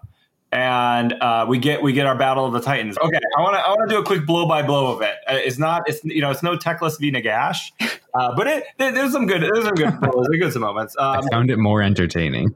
I don't want to give you a big head about it, but everybody loved your Teclis V Nagash. So yeah, I took some notes here. Okay, so we have like huge, like big armies fighting. There's a ton of like they're in this, I believe, in like a valley here, like a kind of between like two plateaus, and Skagrot's kind of scoping it out up top, seeing how it goes. Like there's a Maw Crusher Gargant tribe and like some Mega Gargants that are following Kragnos. And then there's this huge wall of orcs, and they're kind of just like funneling into this like scrap, like not only like a fight, but also like metal is going everywhere. And it's like a huge bloody punch up, and you have this god of earthquakes barreling through. And so Skragras looking down. I think Gordrak's looking down at the fight. And Kragnos is just beating everything up. The bad moon starts to peak up, so we got like all the kind of the great elements of destruction kind of starting to just peeking. He's peeking. He's like, oh, I don't know what's going on over here. Bad moon's great. So it starts like three Maw Crushers, the smaller Gargants, like charge. Gordrak. So Maw Crushers are the orc mounts, right? Is it the Man Crushers? Oh, there you go. Oh, there we go. Okay. We got Gordrak on Big Tooth, which is a Maw Crusher, which is like a big toad dragon. And then we got the Man Crusher Gargants, which are regular sized giants. Then we got the Mega Gargants, which are also fighting. So three Man Crushers charge Gordrak. He messes them up. One cool thing that happens is like Big Tooth just like grabs one of them by the chest with its mouth and like shakes it like a crocodile, and like spits it up, a fountain of gore. And so we each, they get to show like how cool they are, and like Kragnos is smashing like everything aside, just like tons of orcs and trolls and like everything part of this horde. And then like orc shamans are trying to like shoot magic at Kragnos, and that doesn't work against him because he's got the shield that reflects all the magic. And then we're like, all right, let's get to business. And like, Gordrak's like, the big one. And he kicks the spurs into Big Tooth, and Big Tooth charges at Kragnos. Okay, so blow by blow, here we go. Kragnos attacks with the mace. Big Tooth dodges and like blocks it with the wing, breaks its wing, but not too bad, not a killing blow like that mace delivers. And then Gordrak starts like crawling, grabs onto the mace and gets lifted off the Maw Crusher. Maw Crusher like bites into the chest of Kragnos, and so he's like holding on. The Big Tooth, the meanest, biggest Maw Crusher that exists. And then Kragnos, like they say, like a gorilla is starting to like crawl all over Kragnos, like trying to like get at him and attack him, and like is like loving it, just chopping him up with his axe, like fighting a god. As like a really big mean orc, but still like this weird, fighting a tiny, like a gremlin. And then Kragnos tries to like, he can't quite get him off his hand. So he tries to eat him, and Gordrak like starts like attacking his tongue with his axes, and like uses his axes to keep the mouth open. And then like Kragnos like, oh, that didn't work. And he like spits out the axe. All the while like Gordrak's like howling and whining, and like he's getting really humped up. He's like, I got it. And then Big Tooth is like, oh, we could get him. And then he lets go of Kragnos' chest of his mouth, and like tries to go for the killing blow. And that's the opening that Kragnos needs, because he'd been like trying to get like Big Tooth off, like hitting him with his shield. But now that he's got a little space, he gets it with a big backhand, and then comes down with the hammer right on top of Big Tooth's head. So huge blows, knocks Big Tooth into like a big pillar of rocks. It all like comes like a whole huge, like part of a mountain comes falling on all of them, kind of like Avengers style, where like everything's made of cardboard, and it like buries everybody except for Gordrak, who like rolls onto the ground and is sitting back up. And then Kragnos is first up. Big Tooth like gets up next and like starts trying to fight, and Kragnos hits him with like a big mule kick, knocks him unconscious. Big Tooth is down. Kragnos has the initiative. He's like much bigger and like ready for just Gordrak by himself. Gordrak's there. I think he's only got one axe in his hand. He's ready for the end. And Skagrot's like, oh boy, I kind of need the big orc. I'm too invested here. And so like, in a little bit of cliche fashion, he like talks to the moon. He's like, hey moon, bail me out. And the moon, like, was like, sure. And he like spits out a bunch of moon pellets, and it like makes a perfect, like, I don't know, like a wall, wall between Gordrak and Kragnos. And they're like, oh no, like, we're separated now. And there's like a pregnant pause. And then Kragnos is like, hey, man, you want to go fudge up that city over there? and Gordrak's like, yeah, sure. And then they go, and they're friends now. He's like, yeah, come on, boys, let's do it. Do we just become best friends? And then you get the meme with the Predator handshake between Kragnos and Gordrak, and in the middle, it's like, mess up Excelsis. Yeah. So pretty good fight. Did have the thing where like rubble comes between the two named character opponents, but it had a little bit more like relevance here. And the Skagrad is, I really like Skagrad as a destruction character because he has, he has more complex behaviors. He's very cunning. He's cunning. And like in this fight, Gordrak was way cooler than Kragnos. Like Gordrak is like, yeah, he was obviously outmatched and he did not care. And like, it didn't even seem to like phase him one bit. And so because of that, I just liked him so much. I mean, who isn't on Gordrak's side? Like what reader isn't rooting for Gordrak in this fight? I don't know. It's crazy to me. Yeah. And I don't know, like the orcs are such gorilla looking models that I just have such a clean picture of him like crawling over Kragnos and like, yeah, it's such a great visual image there. Yeah. Okay. So that is how they join forces. Now there's one unified destruction army marching on Excelsis. Mega Wa. Wasn't Mega before, it is now. And march they shall. I'm trying to think, where does the scene go from here? I think we switch camera angles, right? Now that there's this unified Wa heading towards Excelsis. We head back to Excelsis and we get a little bit of a glimpse of how the city is trying to clean up the previous mess and then also prepare for the next one, right? And so it's a combination of eradicating what Skaven forces are left, but then also seeing to like the both physical and like magical defenses of the city. And it was a lot of, like Cities of Sigmar cannon preparations, and they're getting the Hellstorm batteries and all that jazz to make sure that the walls are squared away. Maybe not literally, I don't know what shape Excelsis is, but then furthermore, is it here that like the Seraphons start aiding to the defenses as well, and maybe even Croak lends his it is in this part. Yeah, let's talk about like let's do a quick inventory of like who is arrayed against who. Because like on the, rather than like, I don't know, I guess going through the narrative beats of how everybody gets involved. On the side of destruction, we have like all the aforementioned characters. We got Kragnos, we have a Wa of orcs, we have Skagrad, king of the Gloomspite. Gordrak, fist of Gork.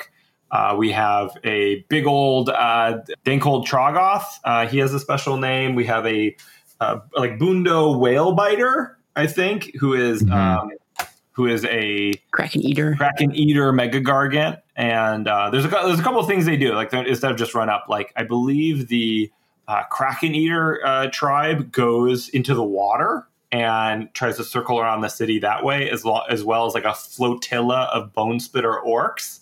Yep, they're like trying to make a go around move.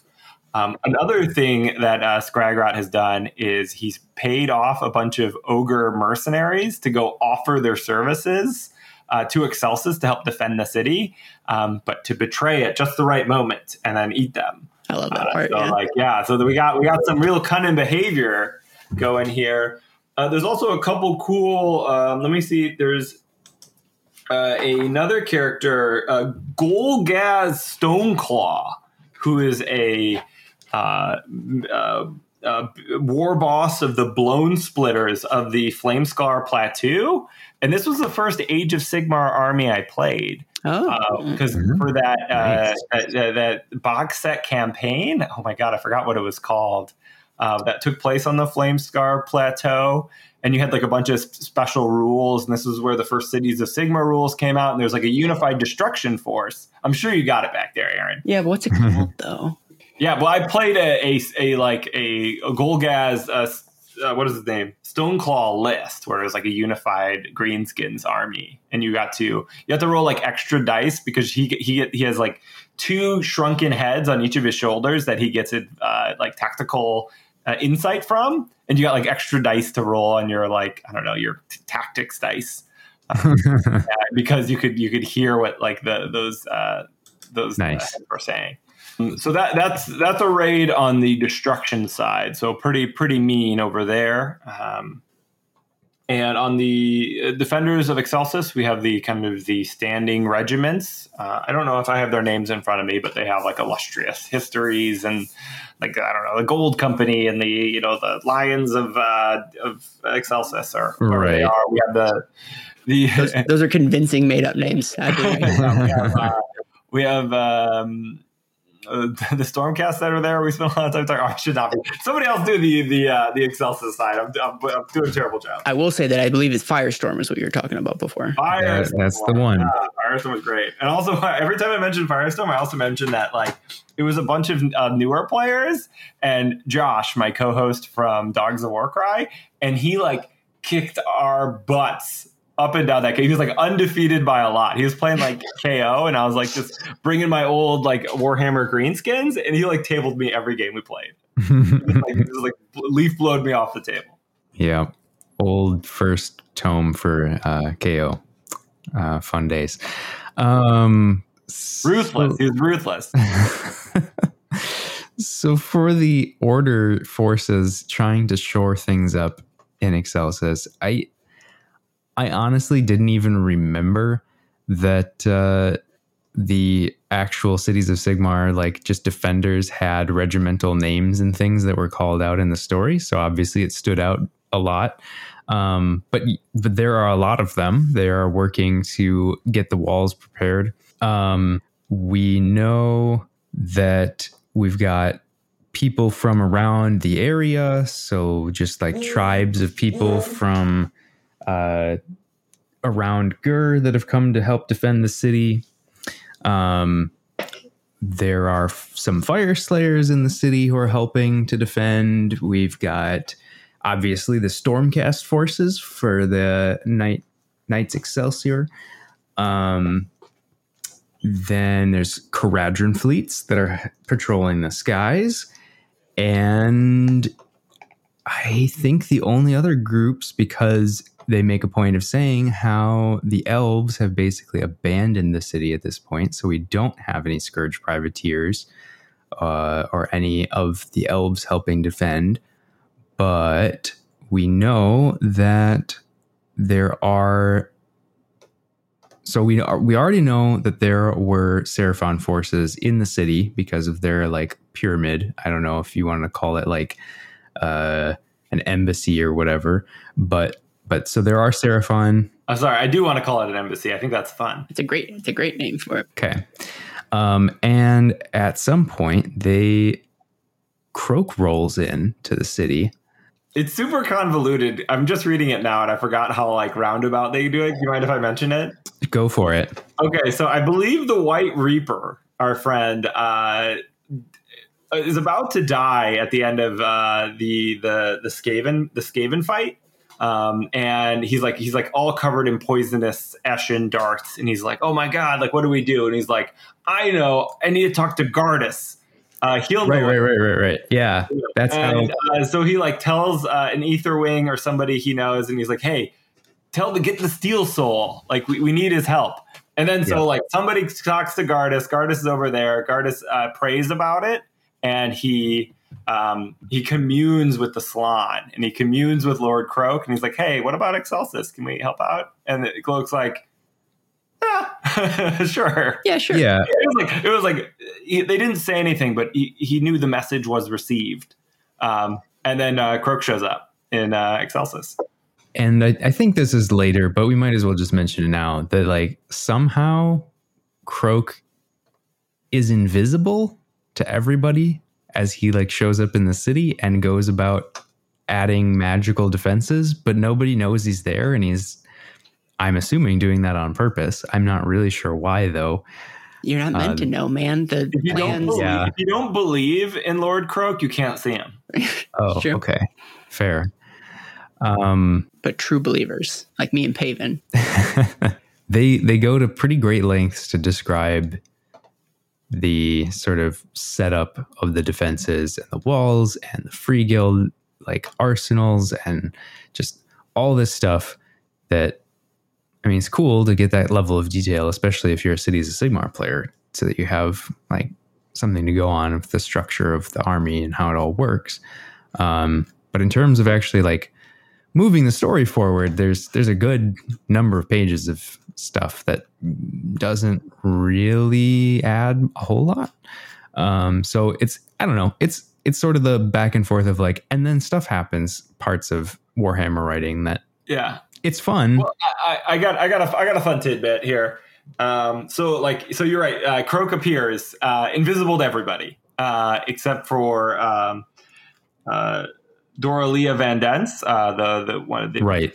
daughter we've talked about, and she goes to the temple and she's like, hey, what's going on? Like, there seems to be, she doesn't see the salon, but she hears about the hubbub of the Elizabeth. They're like, hey, don't worry, like a really big deal's here. We're all going to be fine. And then it says like what wasn't communicated is that the death of Excelsis was calculated to be an acceptable loss. By the salon, as long as they had enough, as long as it took long enough for them to seal all of the realm gates to Gur. Yeah. Like they're even Croak is like kind of pooping his pants about Kragnos because it took so much to get rid of him that they're just like, you know what, Gur, lost cause.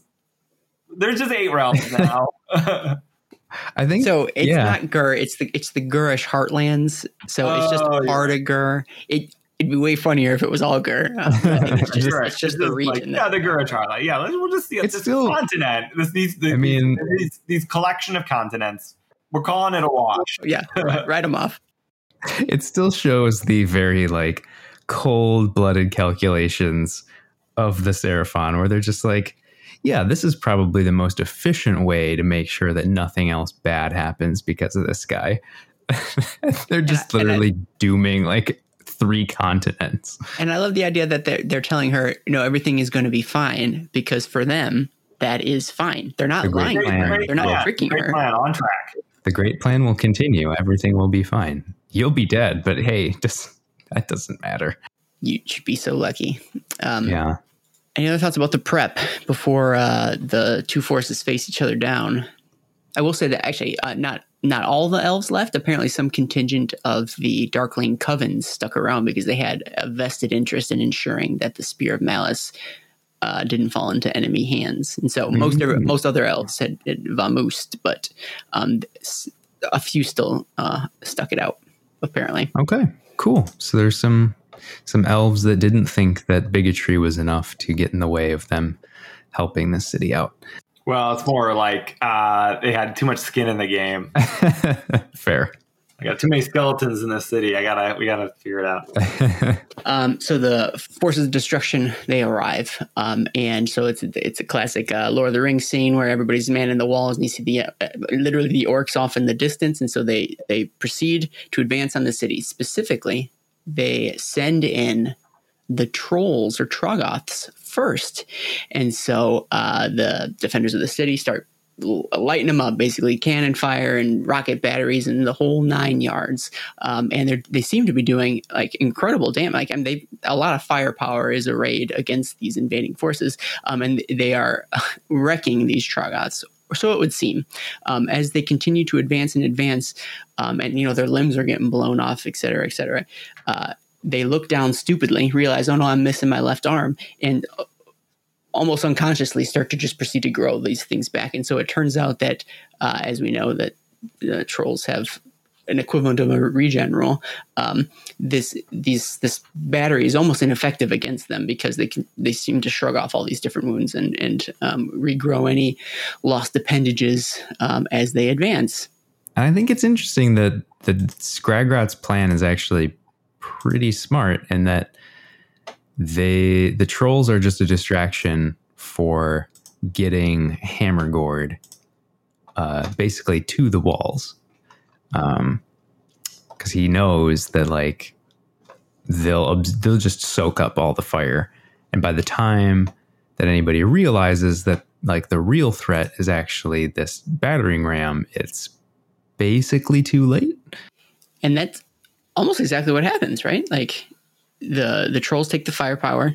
Yeah, the Gargants get the battering ram into position, so to speak. As they're doing so, I think maybe the defenders maybe realize maybe a little too late, and they send out what's the word for a bunch of gyrocopters?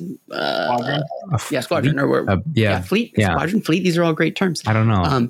Dropping firebombs down from below, but and they're causing incalculable losses to the destruction forces, but it's still not enough. And they are able, the Gargants are able to weather the storm and get the battering ram all the way up to the gate.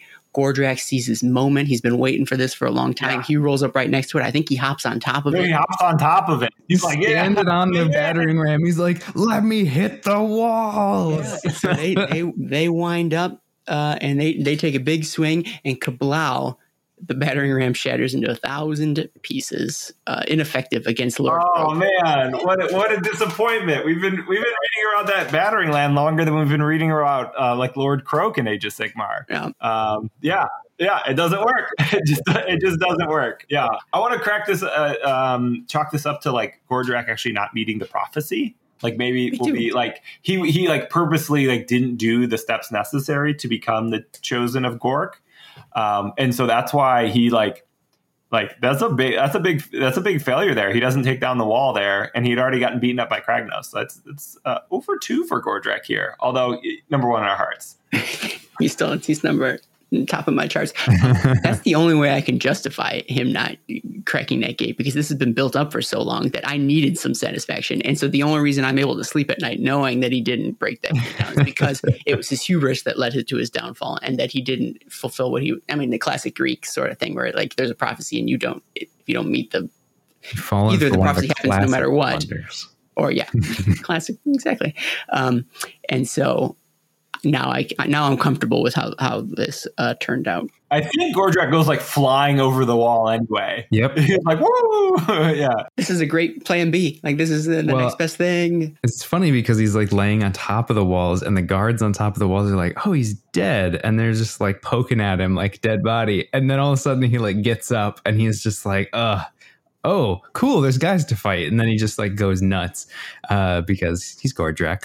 I like the idea. Again, if this were a movie, the camera would be like zoomed in on his eye as he's laying there getting poked, and then it would just open, and then get up and kill folks. But so he's able to. He himself, because he rockets over the wall, is able to get up over the side.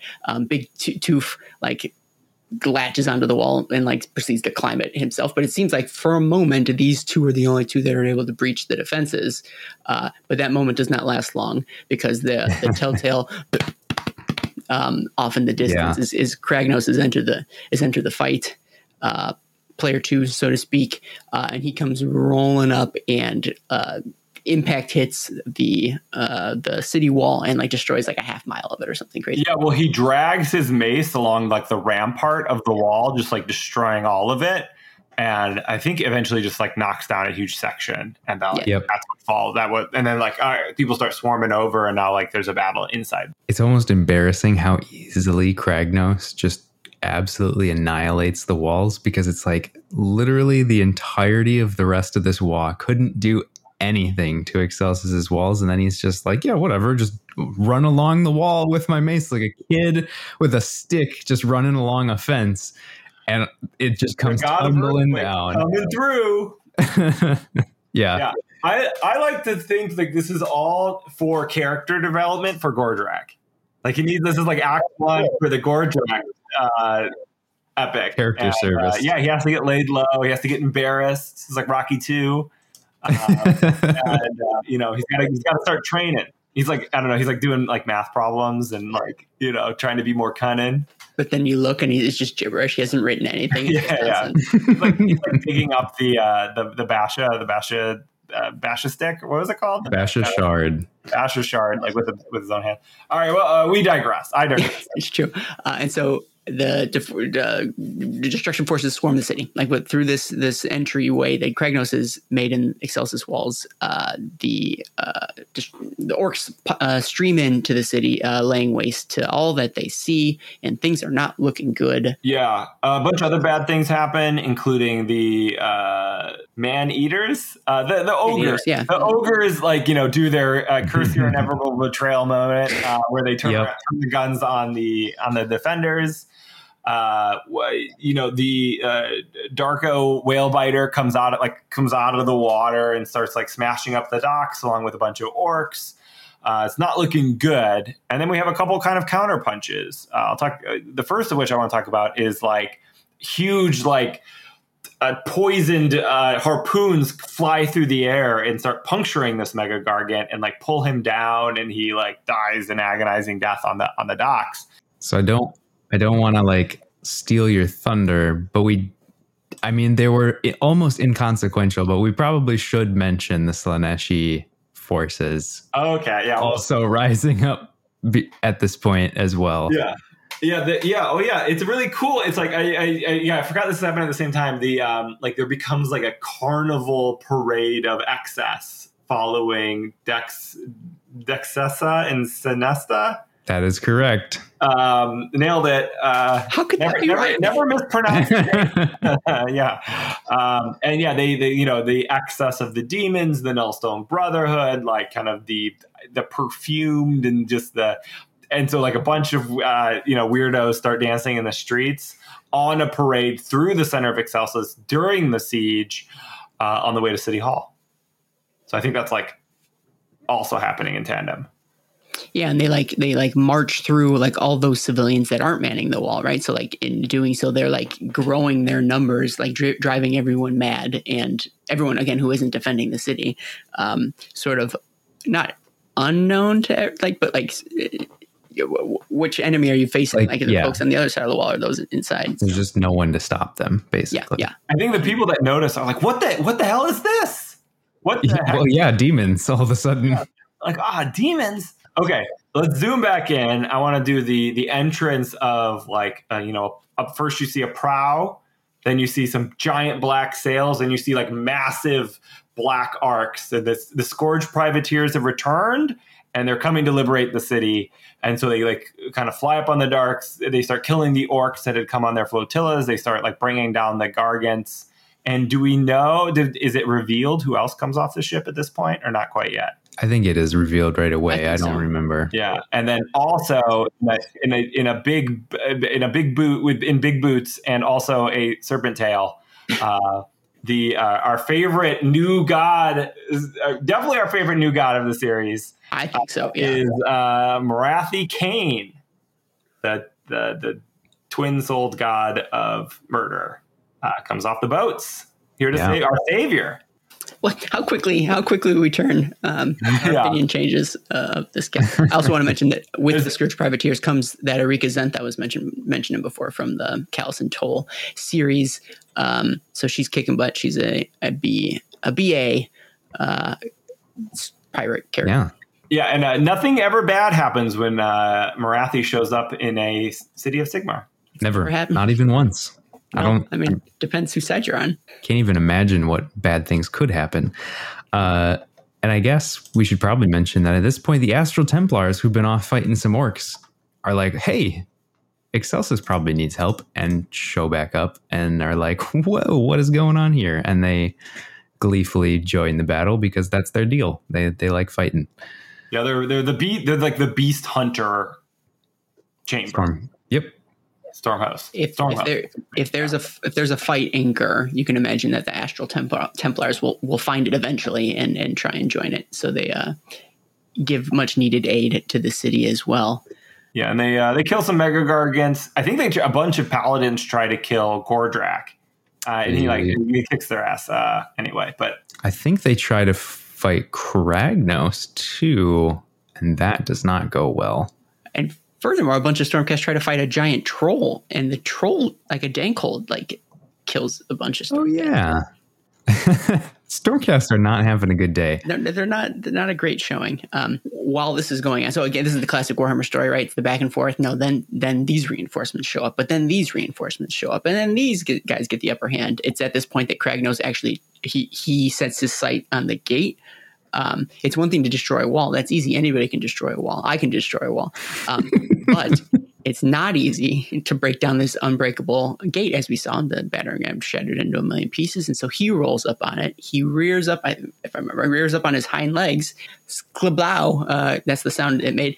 He kicks it open with his front two hooves because where a magic battering ram can't break open a gate, the end of empires certainly can. And he blasts open Croak's wards as if they were nothing but kindling, and it was more of a symbolic gesture because honestly he'd really just destroyed the wall moments ago. He didn't really need to do that, but he's flexing on him a little bit. Yeah, at this point everything kind of devolves. They talk, just sort of randomly about like all the different little skirmishes that are happening in the streets, different fights between the orcs and the Seraphon and the demons and the Stormcast, and just there's all kinds of fighting everywhere, and obviously it's chaos. The whole city is just overrun by all these different forces. I have to imagine there's basically no significant like lines drawn anymore. Like everything is just a swirl of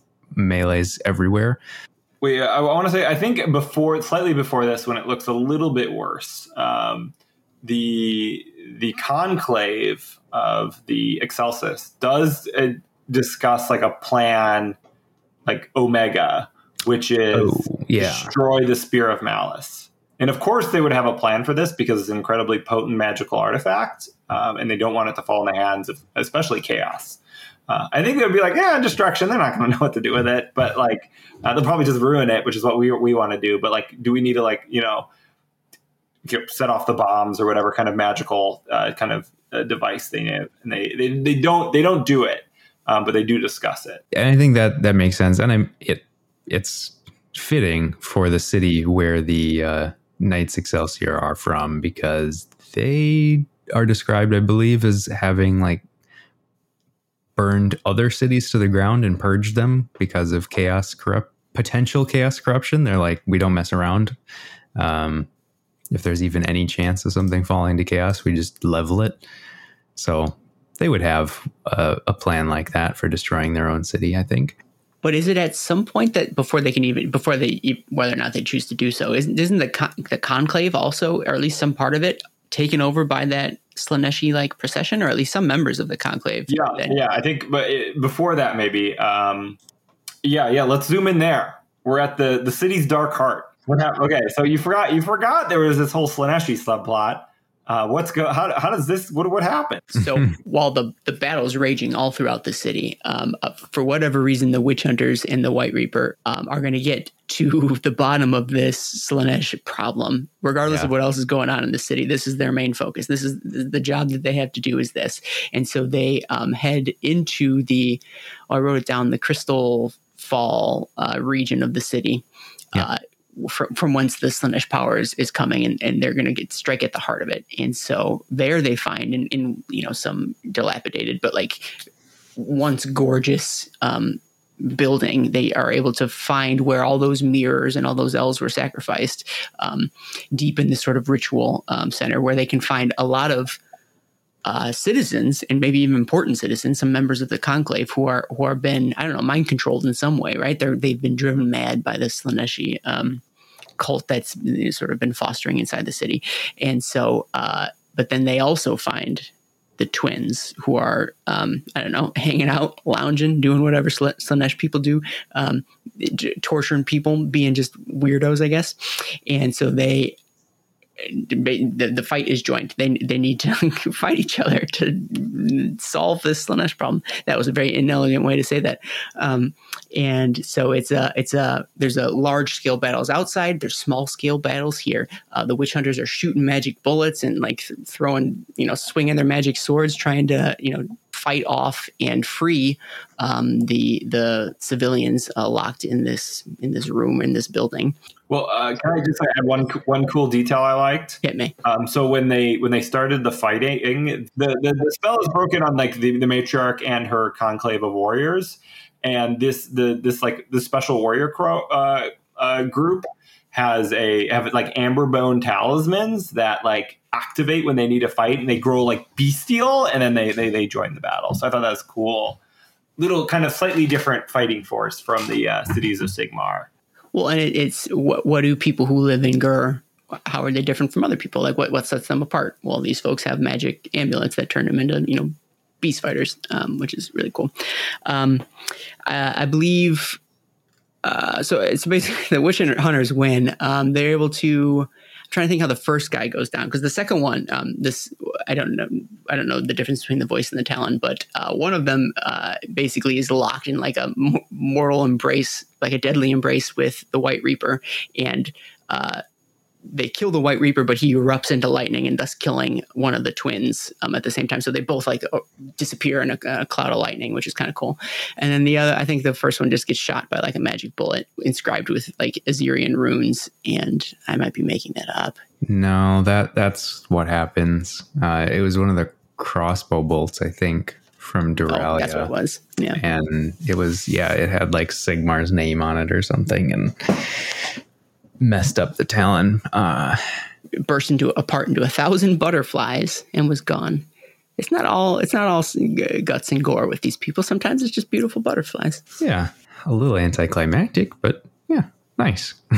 What's anticlimactic about butterflies, Phil? The most climactic. Yeah, so the Witch Hunters come out on top. I mean, I suppose they lost the White Reaper, but there's no reason to think that he isn't going to get reforged because we're not in Shaman. Yeah. So, like, he heads back to Azir for some much needed R&R. So, I mean, this is literally Slaanesh newborn, the big thing that like we've been interested in the past, I don't know, like 6 months or so. Killed by two humans in a stormcast, and I guess a bunch of other. We can talk more about the significance of this as we get. Okay, we resolved the B plot. Yeah, B plot done. Let's go back to that A plot. All right, tell me about it. So where were we? Chaos in the streets. However, the arrival of Marathi Kane and the daughters of Kane, along with their scourge privateer allies, is really like.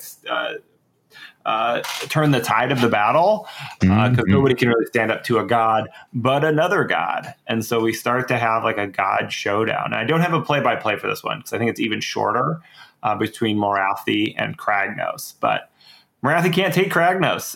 He kind of like beats back Snake Morathi, and like the magic doesn't work because of his awesome shield. And then what happens?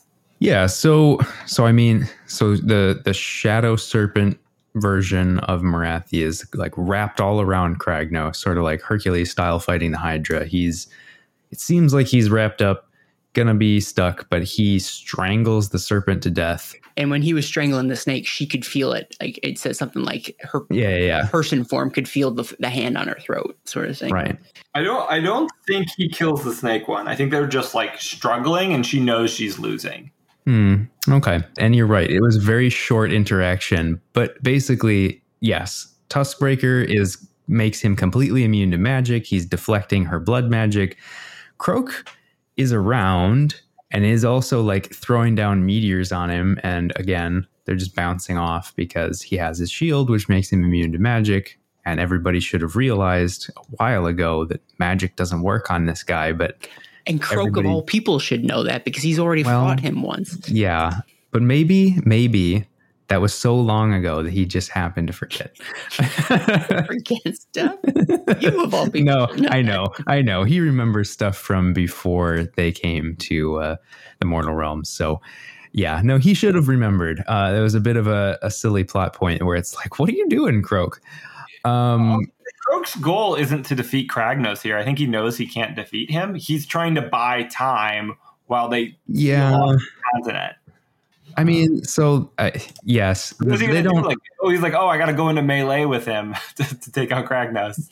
But they don't really reference that at all in this interaction, though. Like, eventually, it gets to the point where Morathi just has the call out to Croak. It is like, hey, we can't beat this guy. We should, what you can't defeat, you should redirect. And he's like, you know what? You're right. Let's trick this guy. He's like, I didn't think of that.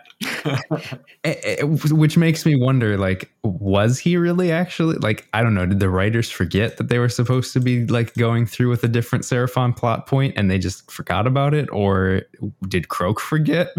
Like, but either way.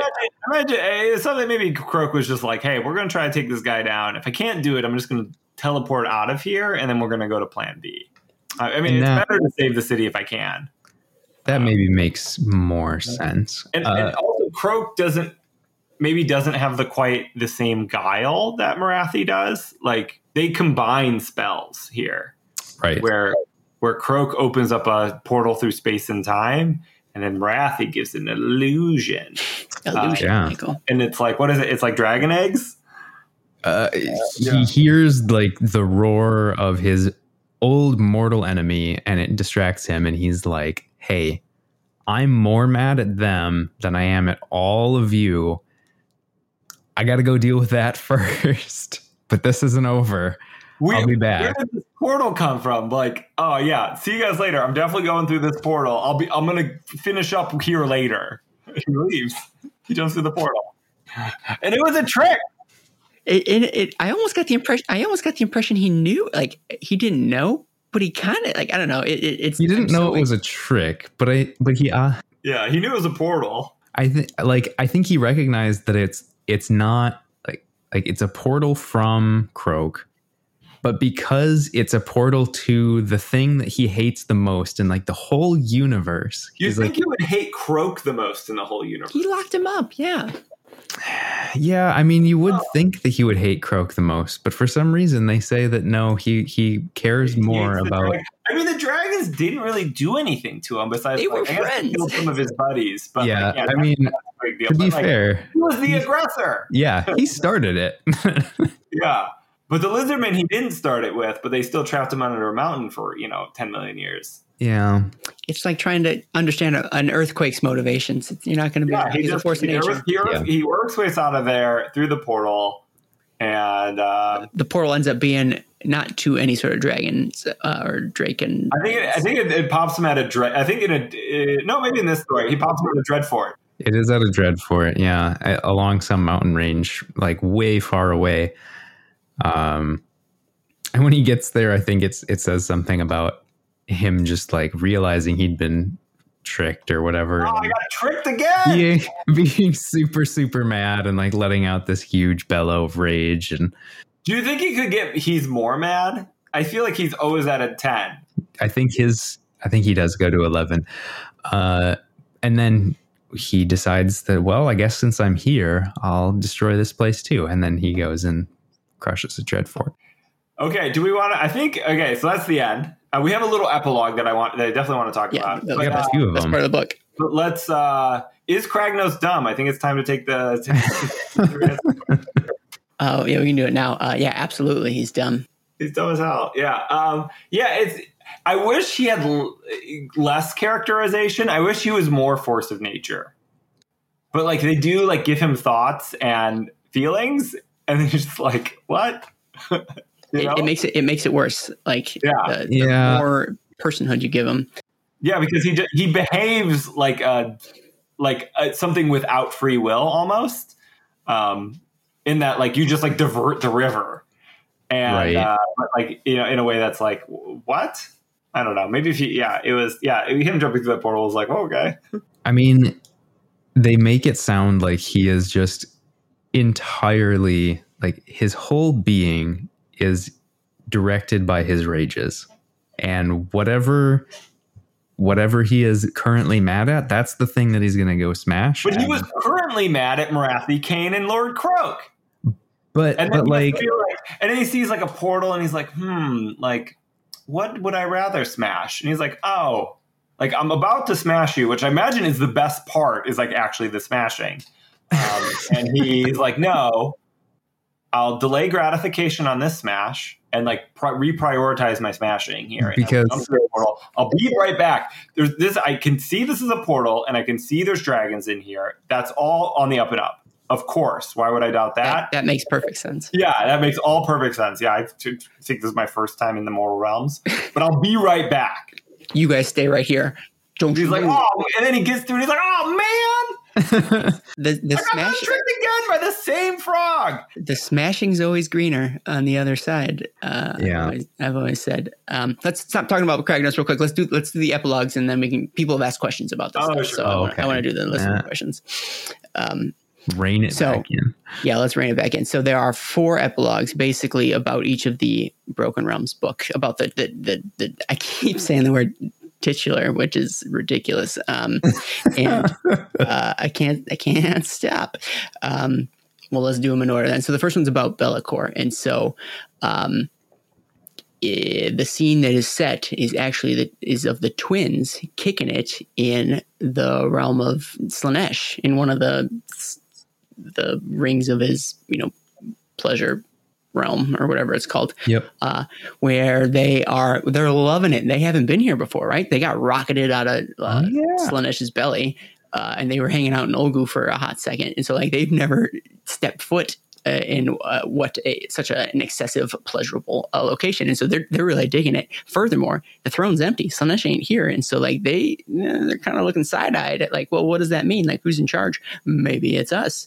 But the fun is broken when Bellicor arrives in a very taunting and very aggressive, antagonistic tone. Man, why do you step into? You've never even met these dudes before. What's your deal? But he essentially is taunting them, claiming look how easily defeated you were, and they throw it right back at him. Look how easily defeated you were. Both of us, all of us, were defeated by mortals. How ridiculous is that? And they each let slip a little bit of information that I think points to future information. In that the twins were proud of the fact that they were able to drive a wedge between the elves and the humans of Excelsis. I want to talk about that in a second. And Bellicor is gloating about how his shadow, that is the sky cover that he's using to prevent the Stormcast from reforging, is growing. The shadow is going to expand, and furthermore, he points out the fact that the only reason he lost is because a dwarven god showed up, which we are now going to assume is Grungni, because he's presumably the only dwarven god that's worth mentioning at this point. So that's kind of cool. You guys want to talk about that? What are your thoughts? I appreciate that the Dexessa and the Sinessa are kind of characterized as children a little bit. Yeah. And that makes sense for how kind of shitty their plan was and the results. They're newborn, they don't really have the guile to pull off a big heist yet. And they kind of just tried to corrupt a small city and sit on the throne, but they didn't really have a full plan after that. In what world was that going to work? They didn't have the forces or the right amount of corruption to really make something happen. And I think Bellicor knows that, and I hope we see a cool kind of mentorship between those demons. I think that I think we're going to see more of a slow progression of these characters over time. And this is just kind of their first foray while they learn. And it's interesting to think of a demon learning and growing, but I hope that's where this gets taken. That would be cool. We were kind of goofing on how easily they were taken out before, but I guess I hadn't considered the fact that they're children, and that actually babies. Yeah, that makes a lot more sense. Baby's first city crush. Yeah, I remember my first one. Like it was yesterday. I do agree. They were defeated very easily, and so it does make it feel very anticlimactic. I even said literally, I think, and it was very anticlimactic. But I do also think that there's a more subtle thing that they are sort of alluding to here, and it's that Slaanesh has been able to corrupt devotion to Sigmar. And turn it from a good thing where it's being a devoted of Sigmar and being all for following Sigmar's will is always a good thing, and saying hey, even devotion to Sigmar can be taken too far and can be in service to Slaanesh. And I think that actually sets up fairly well now that we know a little more about what's coming in 3.0 with the Crusades and the Dawnbringers. And it's like, could this then be another thread to say that like Slaanesh is going to be able to turn their zealotry like against them? And I would like to see more of that, because that'd be very interesting, because Sigmar and like the people who follow him, it's always like, yes, everything you do in the service of Sigmar is always a good thing because it's for Sigmar, but maybe not. And I think, Aaron, you wanted to say something about the elves and the wedge driven between them. How did you know? I can't remember if I said it before. I like that we all took different things away from this, and that it seemed too specific a point for it to not be important. Maybe later is the fact that they were proud of the wedge that they were able to bring between the elves and the humans. Like it makes for a fine story or a plot device for this particular story. But the way they brought attention to it makes me think that maybe that is a sign of where the story might go in the future. With what we know about 3.0, I think the word on the street is that grand alliances are kind of going away as a concept, which always seemed a little restrictive to me in the first place. And so if we can see sort of a cordoning off of some of the races in Order, I mean, not that I want to see it, but at least it could make for some interesting stories going forward. And like the way that like the Deepkin were joining up with Marathi, even though they didn't super like it, and like how she's bringing sort of all the classic dark elf factions like sort of under her sway. Like maybe there'll be groupings of elves, and we'll see them sort of align in similar arrangements as we used to in sort of that old Warhammer fantasy. I don't know if it ends up good or bad, but I'd be interested to see how that plays out. Yeah. And I think that there are opportunities for interesting stories to be told sort of in that space. Feels like it also furthers the conflict with the Harkuron / Anvilgard stuff that's going on as well. So it's like, hey, it's not just that city anymore. Now we also have people in Excelsis that are mad at elves.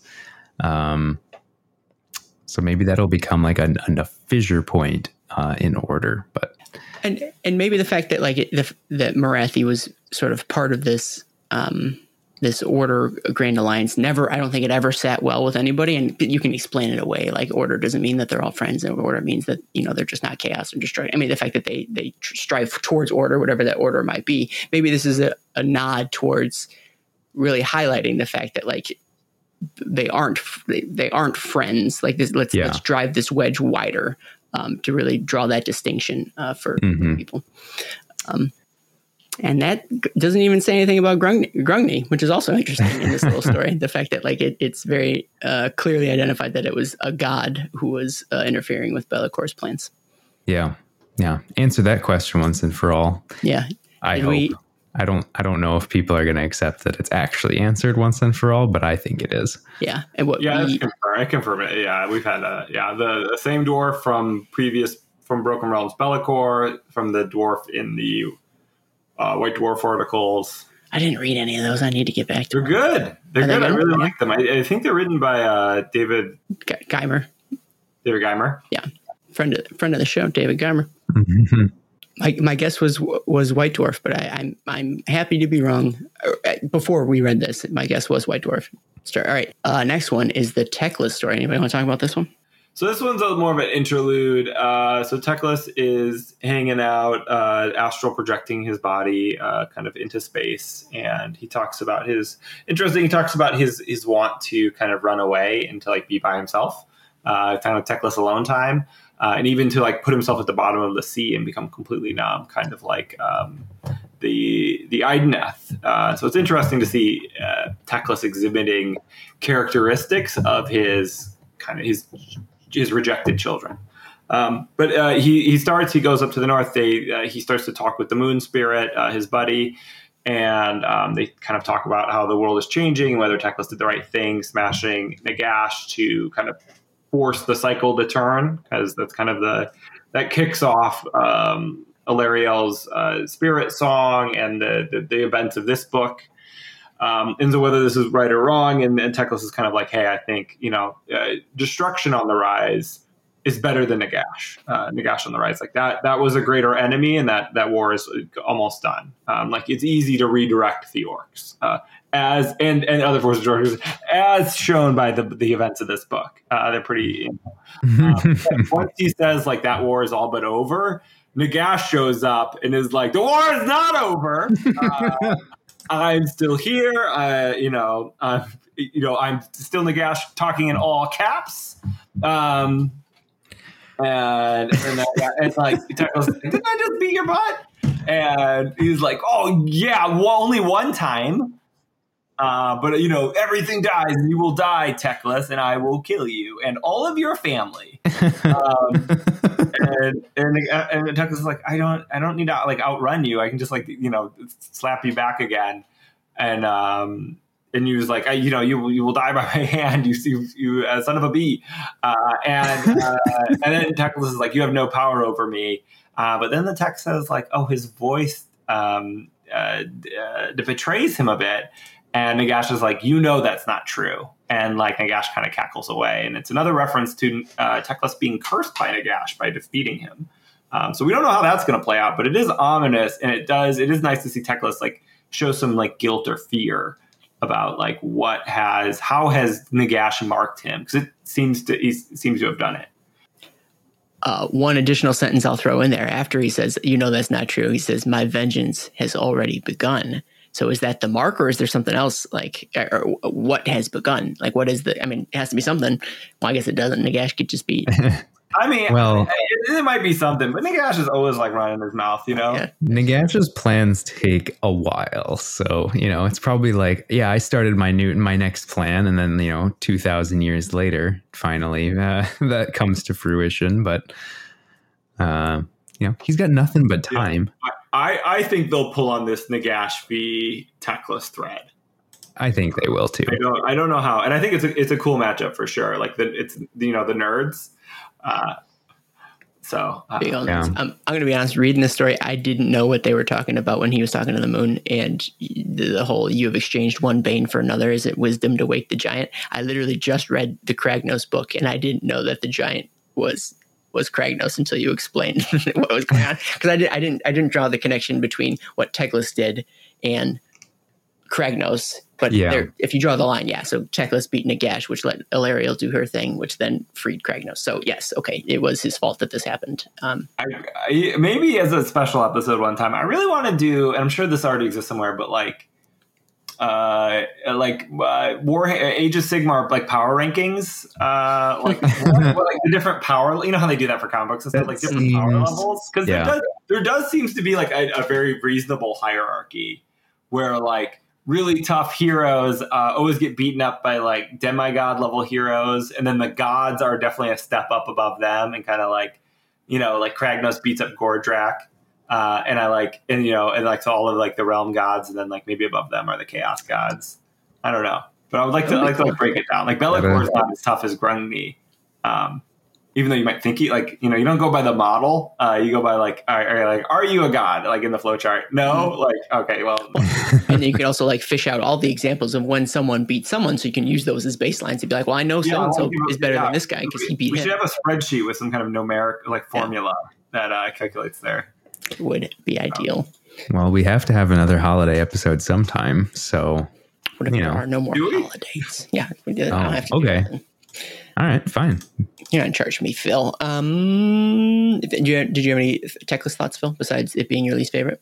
I mean, I don't know. I guess the only thing that I will say, it has nothing to do with the story, but just that I like that the characterizations of Nagash and his all caps is two very different things when Paven described what he was hearing and when I read it. Because when I was thinking about it, my thought was like, so Nagash is sort of like he's absorbed all this power that when he speaks, it's like the embodiment of death is talking. And so it's like, we're going to write this in all caps because it's just so like forceful. And then for Paven, it's just like he's just this angry nerd and he's just like screaming at everybody. And I kind of like that. Yeah. I like that a little bit more than the way that I heard him in my head. But yeah, you didn't beat me, I beat you. No one beats death. Yeah. I'll get you next time. He talks that way to the Mortarks too, which is great. Like trying to do stuff, and Nagash is like, Douglas! Next one, Kragnos' little story. Who wants to talk about this one? Not even about Kragnos. Well, I mean, it's about him, but it has nothing to do with him actually. I guess I started, so I can give the quick synopsis here. But basically, we drop in with this. I guess we're not really told what Bograts is, but we can sort of infer that he must be some sort of orc. And he's a lookout out in the swamp, and he's got a what does he call it? It's a spyglass, but he calls it something, and I thought it was funny. His seeing stick. Yeah, his seeing stick. And so he's just hanging out, and he's peering off into the horizon, and so he sees the Dreadspine Fortress, and he sees this gigantic guy just wrecking everything, and huge dust cloud. And so he comes down from the tree, and this other orc asks him, like, what's so funny? And he like points to this cave painting or a tree carving maybe of a giant centaur, and he's like, it's him. It's the beast. Yeah, it's the beast. And so we now know, because hindsight being 2020, we now know that these are the Cruel Boys, and they're like, hey, it's this guy that we worship. Let's go check that out. But that, I mean, it's somewhat inconsequential, but it's a nice little tie-in to introduce us to the Cruel Boys without actually having been told that it was the Cruel Boys. Yeah, it's a little sad that how quickly after this book we got like the 3.0 reveal, and I think like we I don't know if we knew Cruel Boys, but we knew Swamp Orcs, and we maybe had seen a model like when I was reading this book. So like I can imagine a world where we're just tantalized by this paragraph here, like trying to figure out like what the heck these are. But like it was such a quick turnaround, we didn't get that period of speculation. Just think how juicy this would have been had you not known. Like that would have been. Yeah. We would have another hour of podcast right now. What could it be? It's the beast. Right on. I still think it was well done. Like it was a good. Yeah, it was good to do so. Yeah, it was well written too. I mean, it's a minor little story, but it was good. Yeah. It also tells you like what Kragnos is doing, which is like being tricked and being mad and smashing a Dreadfort. He smashes everything. This is very much like a Marvel movie post-credit or like mid-credit scene, right? Like where it cuts the credits roll and then it cuts and then you see this little scene. And then Samuel L. Jackson comes in and says, I'm putting together a team. And then the last one is about Morathi, who is now, I guess, quote unquote, standing trial for her actions in Harkuron. So she rolls up to the Grand Conclave of Excelsis. Like most of the seats are empty currently, but there's a couple of folks here who are basically standing, as judges to her trial. Most notably is probably the Celestin Prime, who's got Gal Maraz. Sigmar isn't here, notably, but the Prime is standing in for him. There's a back and forth where she is not defending herself because she's a goddess now, so she has no need to defend herself to the likes of this Celestin Prime. But it sounds like they're still going to try and pass judgment on her. But before they do, instead, we get in the classic objection. In steps a dwarf or Duarden, who interjects and says, "No, the verdict ought to be clemency." One of the other Duardens there exhales. He says, oh, "It's the Great Maker," because of course this interrupter is Grogny. And he says, "None other," said the Dwarven god. "Right, enough bickering, you lot. We've got work to do." What a great closing scene. I don't even like Duarden all that much, but like it's kind of cool to have a god roll up and who's been absent for, I mean, not as absent as Grimnir is, but like still relatively absent to the scene. I mean, Grimnir's got a bit of an excuse though, being dead. Yeah, I don't know. It feels the problem is like you're not rooting for both sides. Oh, at least I'm not rooting for both. Like Morathi's guilty as hell. Like she stole a city. Like you were hoping she would get some justice here, and Grungy's like, yeah, like we're putting together a team. I was like, Grugny is Sam Jackson. Yeah, Are you on a first name basis with Samuel L. Jackson? But yeah, I think it's cool. I'm glad we have confirmation it's Grungy. Yeah, I hope something. Yeah, what do you think? What do you guys think is going to happen with the door? Is I guess I want to hear wild speculation soon. But anything else about this story? I'll say that I agree with you that Morathi needs to have some sort of ramifications, and so for Grungy to come in and save her or advocate for clemency, he better have a good reason, and they better tell me what that reason is. I hope to God this isn't the last we hear of this particular interaction. Yeah. And I hope it's not just, oh, we need all the help we can get. No, it's not enough. You gotta give me like a justified lore reason. Yeah. I want actions to have consequences. Yeah. And this is like a dodge of a consequence. And I'm like, no, like I want it to matter. I want it to matter. Like I want things that happen to matter. Like, and if I had to guess, Sigmar. So I guess it's important to know that Sigmar's not there, which we already did. But like, so he's obviously busy. Grugny has been this whole time in Azir, in Azerheim, helping Sigmar. So he probably was sent as well by Sigmar.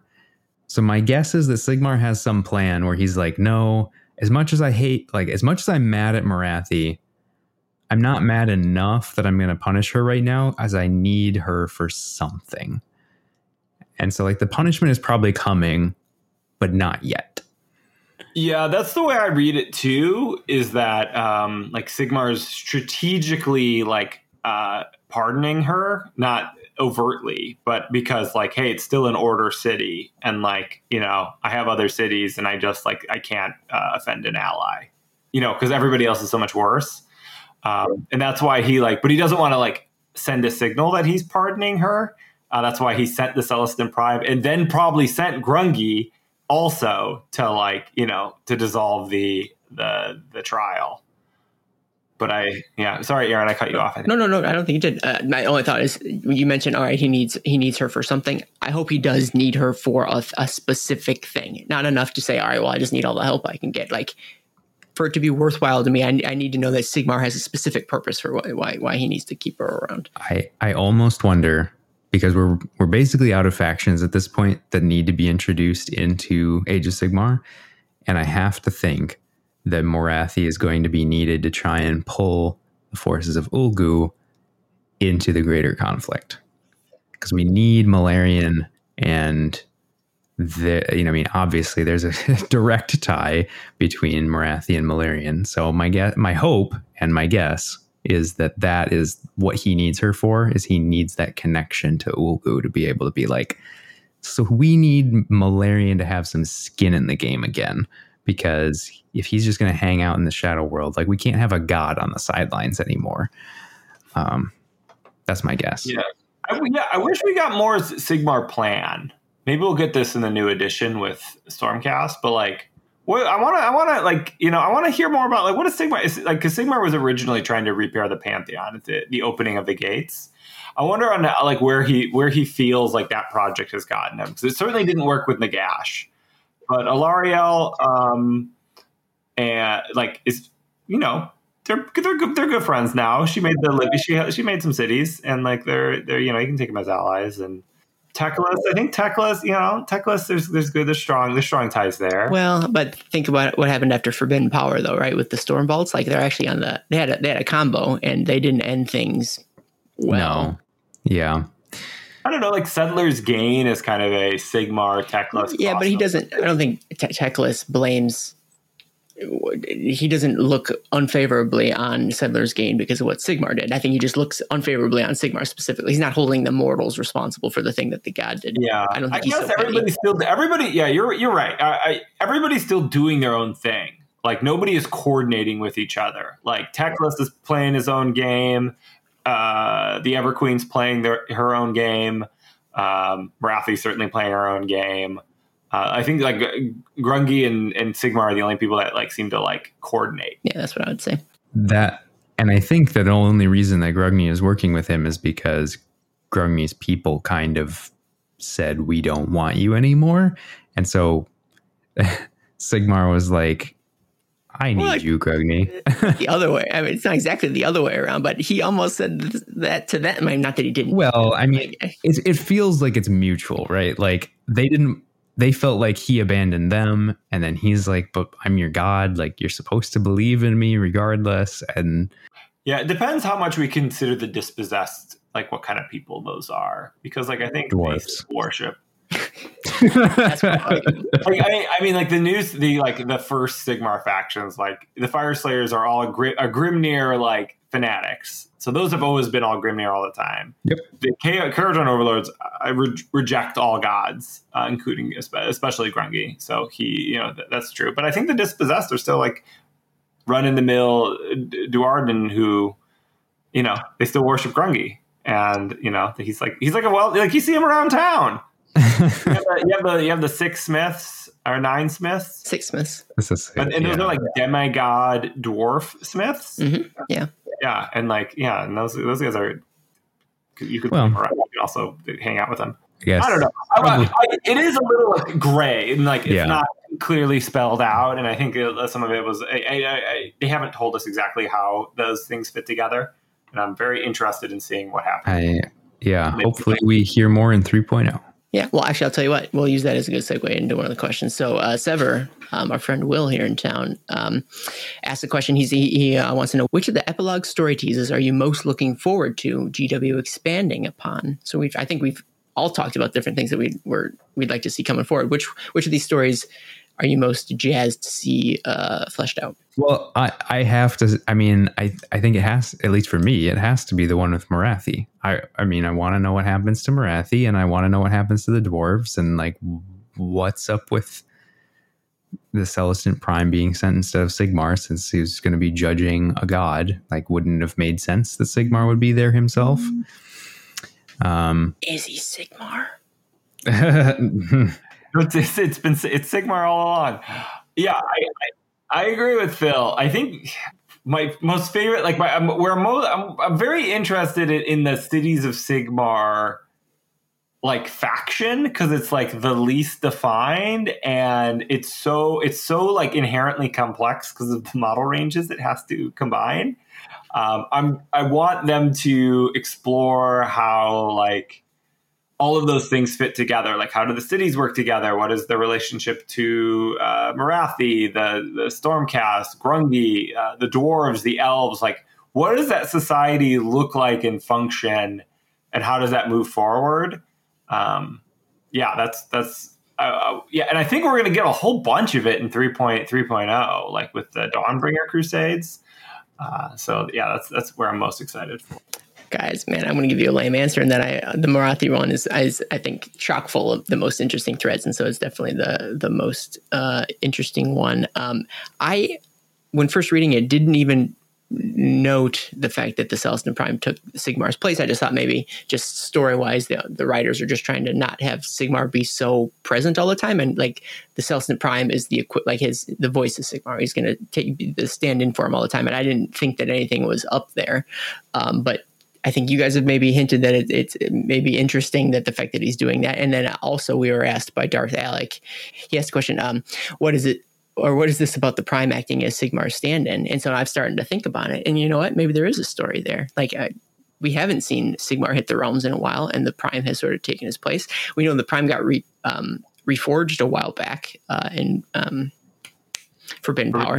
He got dusted by Olander. So like, you know what, maybe there are stories to be told or information to be discovered about the Celestin Prime, and I'm interested to see where that goes, in addition to the whole Marathi thing and the Dwarven thing. And yeah, all of these are all very interesting, and they packed it into this small story.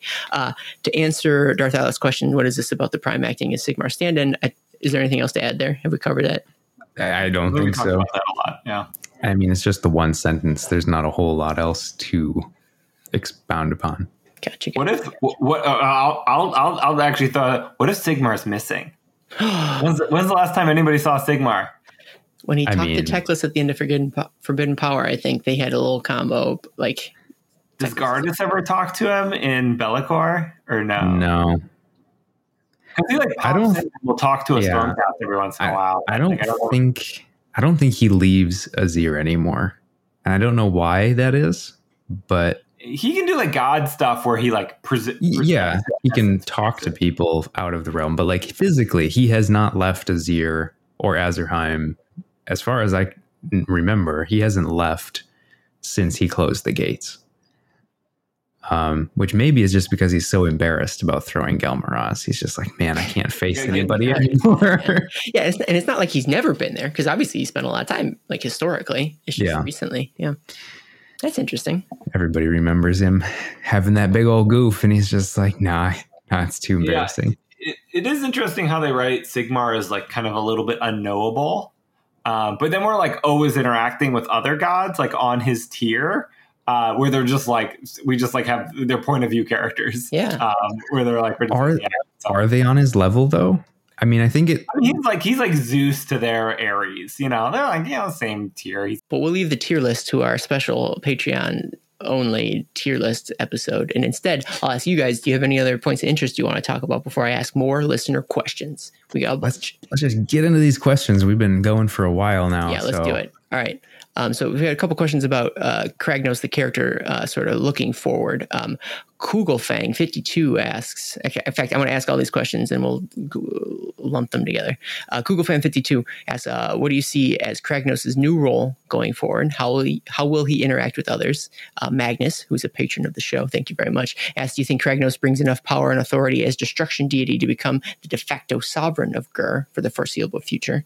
And he also asked, what ways do each of you think Kragnos could influence the realms in a way that is narratively interesting? So a bunch of ways to phrase what's Kragnos going to be doing in the future. What's his role? What's his place? Where do you think he's going, or where do you hope he's going? Yeah, I like the idea of introducing Kragnos. I think he's more interesting than like creating a Gorka Morka model. Although maybe that would have been really cool, like it's like double-headed giant orc. I mean, maybe that would, yeah. But I like they took it in a new direction, gave us something new and very Age of Sigmar. I kind of want them to like. I would like his character to develop somewhat into being more than a living earthquake, because he's not. A living earthquake isn't actually that interesting as a character. And he's actually more interesting as an earthquake than he is as a weird character making dumb choices. So I hope, like, he just woke up after being like time locked for a million years, and so he can develop. And I wonder if he like maybe learned something in Excelsis. Like, don't get tricked. Stay away from portals. Like, don't get tricked again. Nobody tricks Kragnos 3 times. Fool me once, shame on you. Fool me twice, won't get fooled again. You don't fool me twice. So I would like, I think Kragnos is really cool, and he's like really powerful, obviously, and that's cool. And he's a destruction character that like that unites the different destruction factions, which I think is, again, I like it. But I wish he would develop as a character. Right. Phil, what do you think? Yeah, I generally agree with that. I mean, I understand all the like, man, he's such a dumb character, and like literally, like he's not making intelligent choices. He's not thinking anything through. And I feel like it fits how they wrote his backstory, like his whole thing. Like, I feel like he's consistent, at least. Like, even if people don't like it, at least he's consistent. I do think it's what Pete Kragnos looks like. Yeah, pretty much. And so I do think that it maybe means that people might be disappointed with this character. He's like the embodiment of the destruction faction, where like greenskins just want to beat stuff up. and ogres just want to eat stuff. And like, it's not complicated. Like, we know what destruction is all about, and it can be summed up in just a couple sentences. And that's Kragnos' character, but all in one person.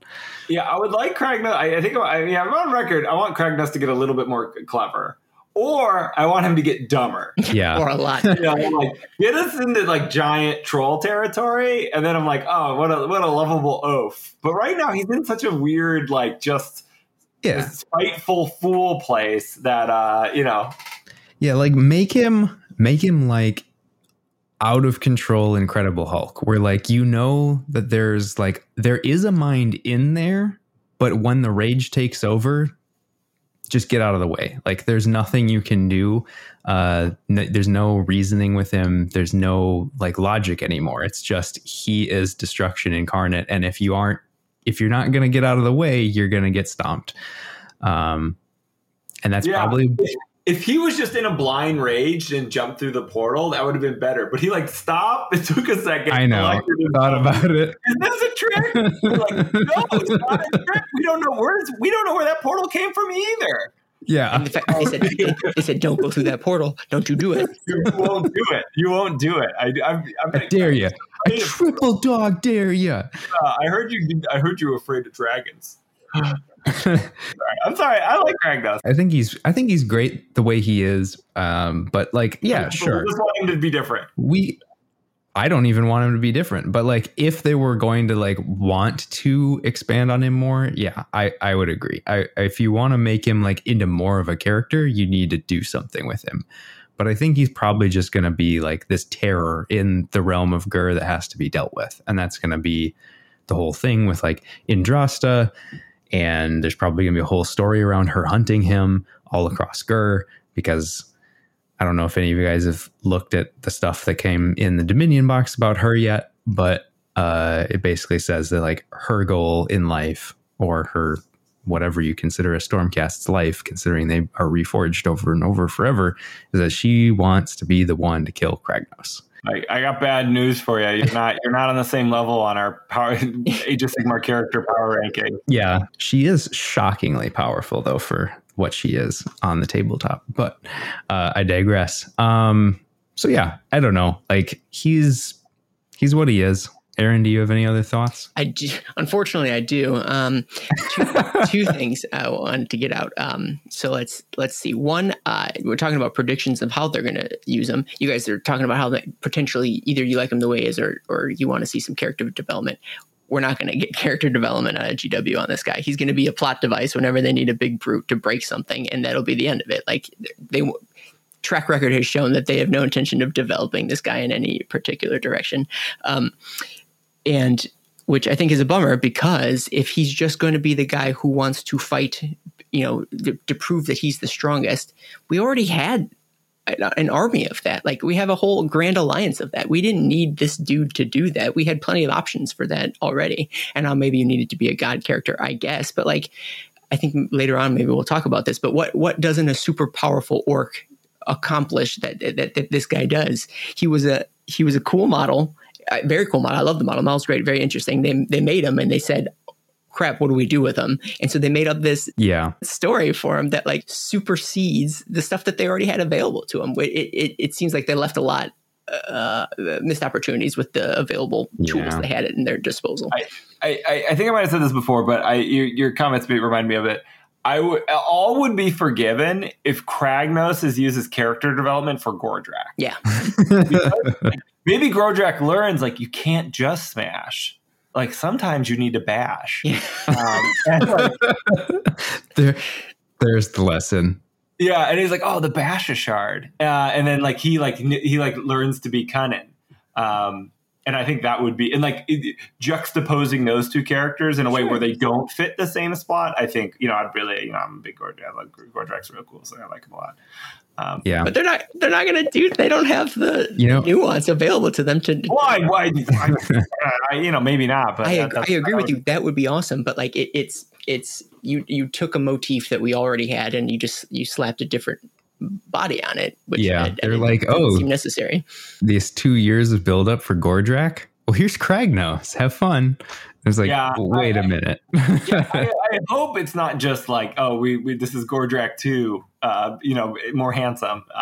But like, well, we'll see. Sure. I have my hopes, and we have our reality. My cynical view is that they wanted to have a model that they could use as a god level figure for all destruction, rather than trying to introduce god level figures for each of the individual factions in destruction. And so they're like, we need to come up with something that's completely outside all the ranges. Here's a centaur god.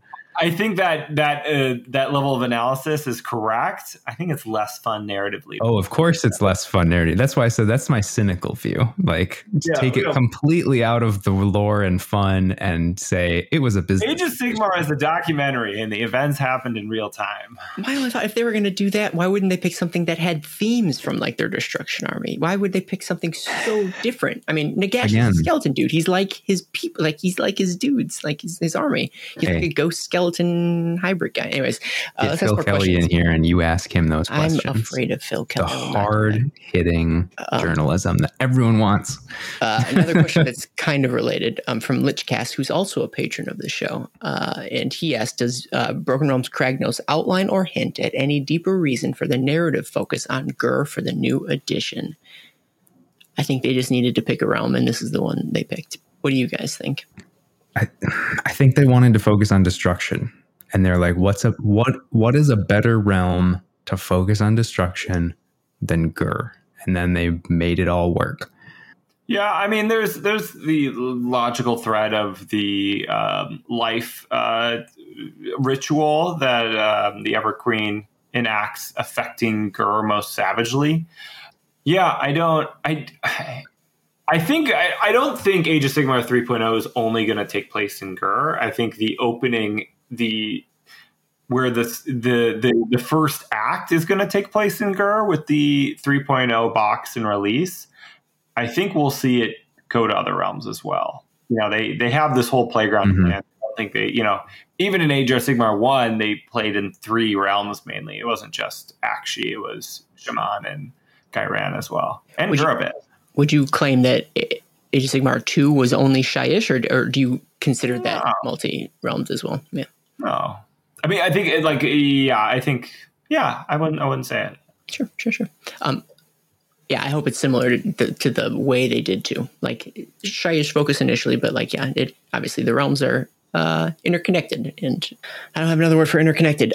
So let's do another set of questions. So folks really wanted to talk about Beasts of Chaos, and by that I mean 2 people wanted to talk about Beasts of Chaos, but Grey Heresy wants to know, why isn't Kragnos part of Beasts of Chaos? And then Kugelfang52 again asked, there's a lot of overlap between destruction and certain aspects and factions of chaos, like the Untamed Beasts and Beasts of Chaos.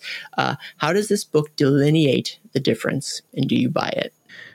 Well, I feel like, yes, the themes, like the aesthetic themes, definitely are there, because he's a centaur, and like all of the old mythical beasts from like Greek mythology basically ended up in Beasts of Chaos. So in some ways it's almost an unfortunate choice for them to go centaur, because like they made that direct thread aesthetically, and then they're like, but he's destruction, just don't worry about it, Beasts of Chaos players. Now, of course, I do wonder if maybe the Beasts of Chaos at one point were just like, for lack of a better term, monsters in like a realm like Gur, and then were corrupted by chaos.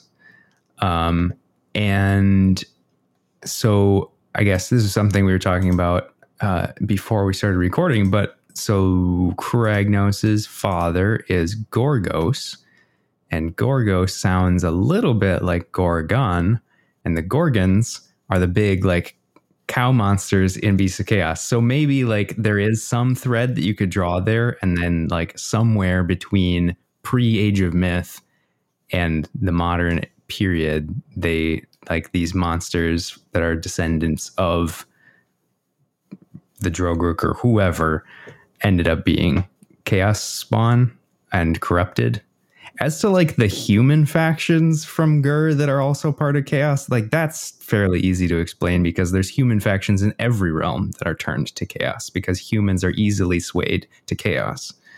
I want to slip in a hashtag Phil theories in there real quick for. I thought we were getting a really Pepe Sylvia moment there. I don't know. Like I feel like Beast of Chaos, like you don't have like you don't have like a monopoly on four-legged torsoed creatures. Like we have the Kronothi have a centaur. The old Chaos dwarves have centaur guys. Vangorian lords have those. The Vangorian lords are now sent. Like it's just like a fantasy shape. And I think the difference for me, like the way the Age of Sigmar factions break upon the Grand Alliance is mostly theological. It's like who do you worship? And if you worship like gods from a hell dimension, then it's chaos. Then you're chaos, regardless of what race you are or what you look like Goat Man, Snake Woman. Just regular person. If you worship the dark powers from the realm of chaos, you become Grand Alliance chaos. Mm-hmm. And if you worship like something weird, but also like everybody likes to beat stuff up. Like that is not a distinguishing characteristic, really. But if you like worship, like if you're some sort of primordial deity that is still within the mortal realms, then you could be destruction. Like if you worship like some weird moon or Gorka Morka or something Gorka Morka sat on once. Yeah, something he bit and spit back out. Yeah, and then you can go down the list with Nagash being like, if you worship like a Nagash, then it's Nagash, and if it's some reasonable god from the pantheon of Order, then your Order. If you worship some other death god, Nagash will find him, eat him, and then you'll worship Nagash. I think I kind of like that the Grand Alliance is going away. If that ends up being true, I guess I haven't seen it with my own eyes, but I think that might be the case. And I think that we've reached the point where there are now so many factions that there's gonna be so many incredibly like a million instances of overlapped themes that there will never be an example of a purely unique faction. There's going to be crossover all left and right, and that's just the nature of the beasts of chaos. Yes. Name the game at this point. How about let's talk about some of the characters again in this book. Sever will ask which character in Kragnos got underserved the most, and I feel like that's related to Darth Alex's question. What was the point of Kragnos' character in the narrative of the book? Wait, no, we already kind of talked about this in the narrative of the book. Would anything really change if it was just Gordrak? Touched on this. Do you have any parting thoughts on how much better Gordrak is than Kragnos? I think we all agree Gordrak is better than Kragnos. Or do you think there's any other underserved characters? Maybe let's start there. I feel like Gordrak's too this is damning, but Gordrak's too smart for the portal trick. Yeah, absolutely is. I think Gordrak's more committed to the fight. Like it's not even necessarily that he's smarter. He's just like, no, I'm smashing and bashing. I'm not going over in some portal. I'm gonna keep hitting you. Like either I need to be knocked down to the point where I'm not getting back up, or you need to be knocked down to the point where you're not getting back up. Like nobody's just going to walk out of here without finishing this fight. Unless, of course, he's fighting Kragnos. I forgot. Do you remember Gordrak's character or plot line where he wanted to fight Sigmar? Yeah. He's like, I want to fight the Hammer God. Like he's the only guy that will make that's worth fighting anymore. So I don't know. I don't know if it would have quite. I don't know if it quite. We could switch them right around and it be the exact same story. Yeah, I think I've belabored this comparison to death. Sure. Do you guys think that there are any other underserved characters? I would have also said the twins, but I think you've now convinced me why they are the way they are. Yeah, I would like Alariel to get. Yeah, I don't know, more.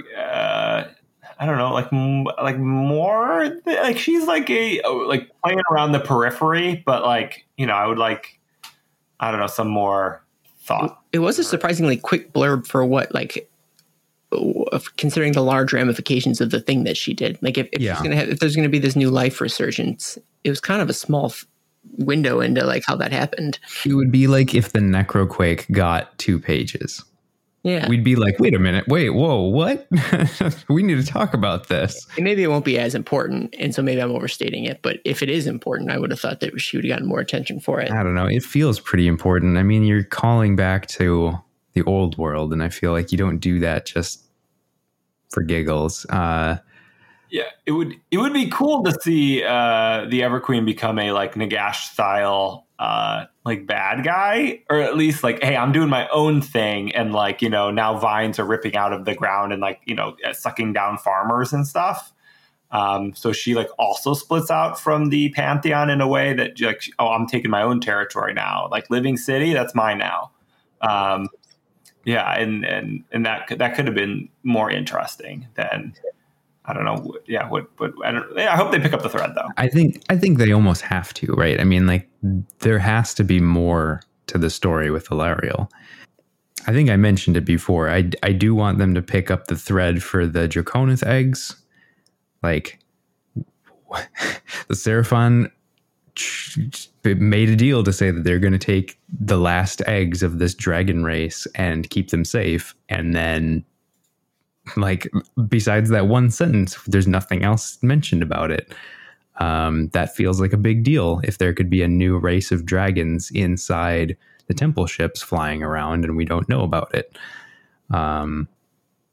But that feels like a very tiny plot point that they are probably not going to touch again, or at least not for a long time. I'm going to ask one more real question and then one silly question. Another Darth Alec question. He asked, with 3 of the big cities knocked out, what does the future of Cities of Sigmar look like for you? You guys have any hot takes? Well, I think they're good. Those cities all are going to. If they don't have rules, they're going to get more rules. They're not knocked. They purposefully didn't destroy them so they can keep them in the IP. Because they, spent a lot of effort building the cities and like giving them cool backstories. I hope we get more. I really hope we get an Ulfin card in City of Sigmar. Sorry, I've been painting a lot of Cursed City. I guess you remind us. Yeah, I think like that's a really. I want cities in all realms. I want like tons and tons. That would be cool, and there's a lot of great opportunity for expansion, right? Like you can, what I imagine is easy thing to make that like is a lot of like unique flavor if you just keep making new ones. Yeah. Well, I think from the short story that we had about Morathi and Malarian talking in her, wherever it was in Harcuron, I think we're going to definitely get more about what's going on there, because it sounds like the citizens of Harcuron are not happy about their current situation. And there is quite a bit of internal strife in the city. So I imagine we're going to be revisiting that, assuming that they weren't all just put down, which I'm guessing they're not all dead, but maybe they are. I mean, I think it's fairly obvious that Excelsis is probably going to be sort of the starting point of the story for 3.0, because we know that it's starting in Gur and pushing back out. As to what's going to happen in Kamon, I have no idea. That place is messed up right now. Don't miss it. We may never know. Can't get in, can't get out. Cool. And then a final question from Space Ninja 422. Would you rather be a Cruel Boy, Ironjaw, or a Bone Splitter orc? Deep question. It says a lot about a person. I'll start because I thought about this. I wrote it down. I wrote the question in here, so I had time to think. Assuming you're a capable or good version of each of these orc, I would probably be an Ironjaw. I mean, not with the way I am currently, but like if I were a specimen Ironjaw, I'd feel like I'd rather do that. I feel like the least likely to, I don't know, I guess you'd always have to fight. I don't know. It seems like it's the strongest of the bunch. Be a lot of smashing and bashing. And yeah, I think I agree. They top are of the food chain, kind of. Where I'd say they are probably the strongest. I have to imagine Bone Splitters have the most fun. They're just out there on their crazy wah hunts and stuff, and like with the weird docs telling them what to do, and like chasing the spirits of the world beast. And I don't know, they seem like they would just have a good time. I think regardless, I know I don't necessarily know between those two which one I would choose, but I know I wouldn't want to be a cruel boy because they just don't. I mean, live in a swamp and they seem smarter, but you got to worry about getting like stabbed with poison all the time. Yeah, and they seem very evil, whereas the other orcs are just like, we want to wreck stuff. Paven, what do you think? I'm with you. Yeah, I think Bone Split is having the most fun. You guys. Bone All right. just want to have fun. I was going to sing, but I don't want to owe anybody $1. All right. So questions are over. I didn't say it at the beginning, but hey, dear listener, if you want to get a question on the Mortal Realms show, what you have to do is you have to join our Discord at www.themortalrealms.com/Discord. And you have to hang in there all day, every day, just waiting for me to ask if you have any questions for our episode. That's the only way. There's no other trick. There's no other special secret. It's just complete devotion to our Discord. So let's wrap this up with our final thoughts and review. What did you guys think of this book? First come, first serve. Whoever starts talking first gets it. I liked it. I liked all of the Broken Realms. I don't think this was my favorite book in the series, but I did really enjoy it. It had fun twists and turns and good fights.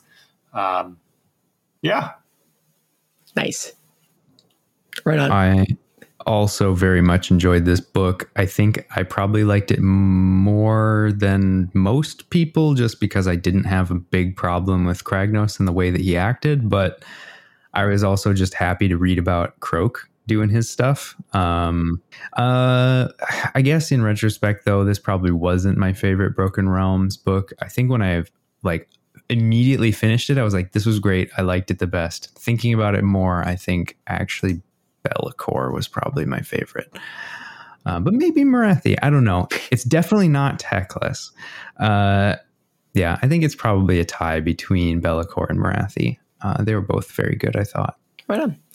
What did I think of this book? I definitely think it was probably my least favorite Broken Realms book. I feel like for each of them, I've always had like a couple of problems with them that I was able to look past. And because I always thought that like they were leading to something like bigger than the sum of its parts. But then we got to this book and I probably disliked it more than those other ones. And maybe I was even more let down because I expected so much more out of the culmination of the Broken Realm series. And it's a shame that it was the worst out of them and not the best out of them. A lot of it, I think, stems from like Kragnos, probably. Like the Kragnos parts I didn't find the most interesting. And I like Destruction Armies. I have Ironjaws. Like I can dig them. It just seemed... I don't know, like they didn't know what to do with them. Like they were scrambling and they couldn't come up with a good idea. And so they needed to create a whole book for him to try and make him interesting. And I don't know that they necessarily succeeded, which is a shame because he's a really cool model. And I feel like there is potential for cool stories to be told for him. I just don't know that I've seen one yet. It got me wondering what my favorite Broken Realms book is. I think it was Morathi because it seemed like it has the most potential. Like when you first read Morathi, it seemed so realm shaking. And now after 4 of these Broken Realms book, like the realm shaking, which is fun because he's an earthquake god, it has lost a little bit of its luster. And like you need more than like, I don't know, shock value for me. And I don't know that I got much more out of this book besides the epilogue parts. I feel like the best part of the whole campaign book was the shorts at the end, which I very much enjoyed. So that was pretty neat. And as always, they do a really good job of hooking you and making you wonder what's going to come next. Like they didn't do a bad job on that front, in that I am excited to see for what's on its way, what we can expect to see in 3.0's lore. So as always, I'm looking forward. Never satisfied now. Always want what's next. Any other thoughts, my friends, before we end the show? No, good night. It's time for our reforging, but Sigmar willing, we will be back soon. Like, subscribe, share, or leave a review. Join us in Discord. Drop a tip on our Patreon. Anything you can do will spread the word of Sigmar farther than we can on our own. Chat with us anytime about your thoughts on Twitter at The Mortal Realms. And Phil, where can they find you on the internet? I am in our Discord fairly frequently, so that's probably where you're going to find me. Nice, and find you they shall. Paven, where can they find you on the internet? Mortal Realms Discord, sometimes. And I'm Aaron. You can find me on Twitter at DosAsos, and also on the Mortal Realms Discord. You can find all our Mortal Realms shows and content at www.themortalrealms.com. The end. That is good. Yeah. Ooh.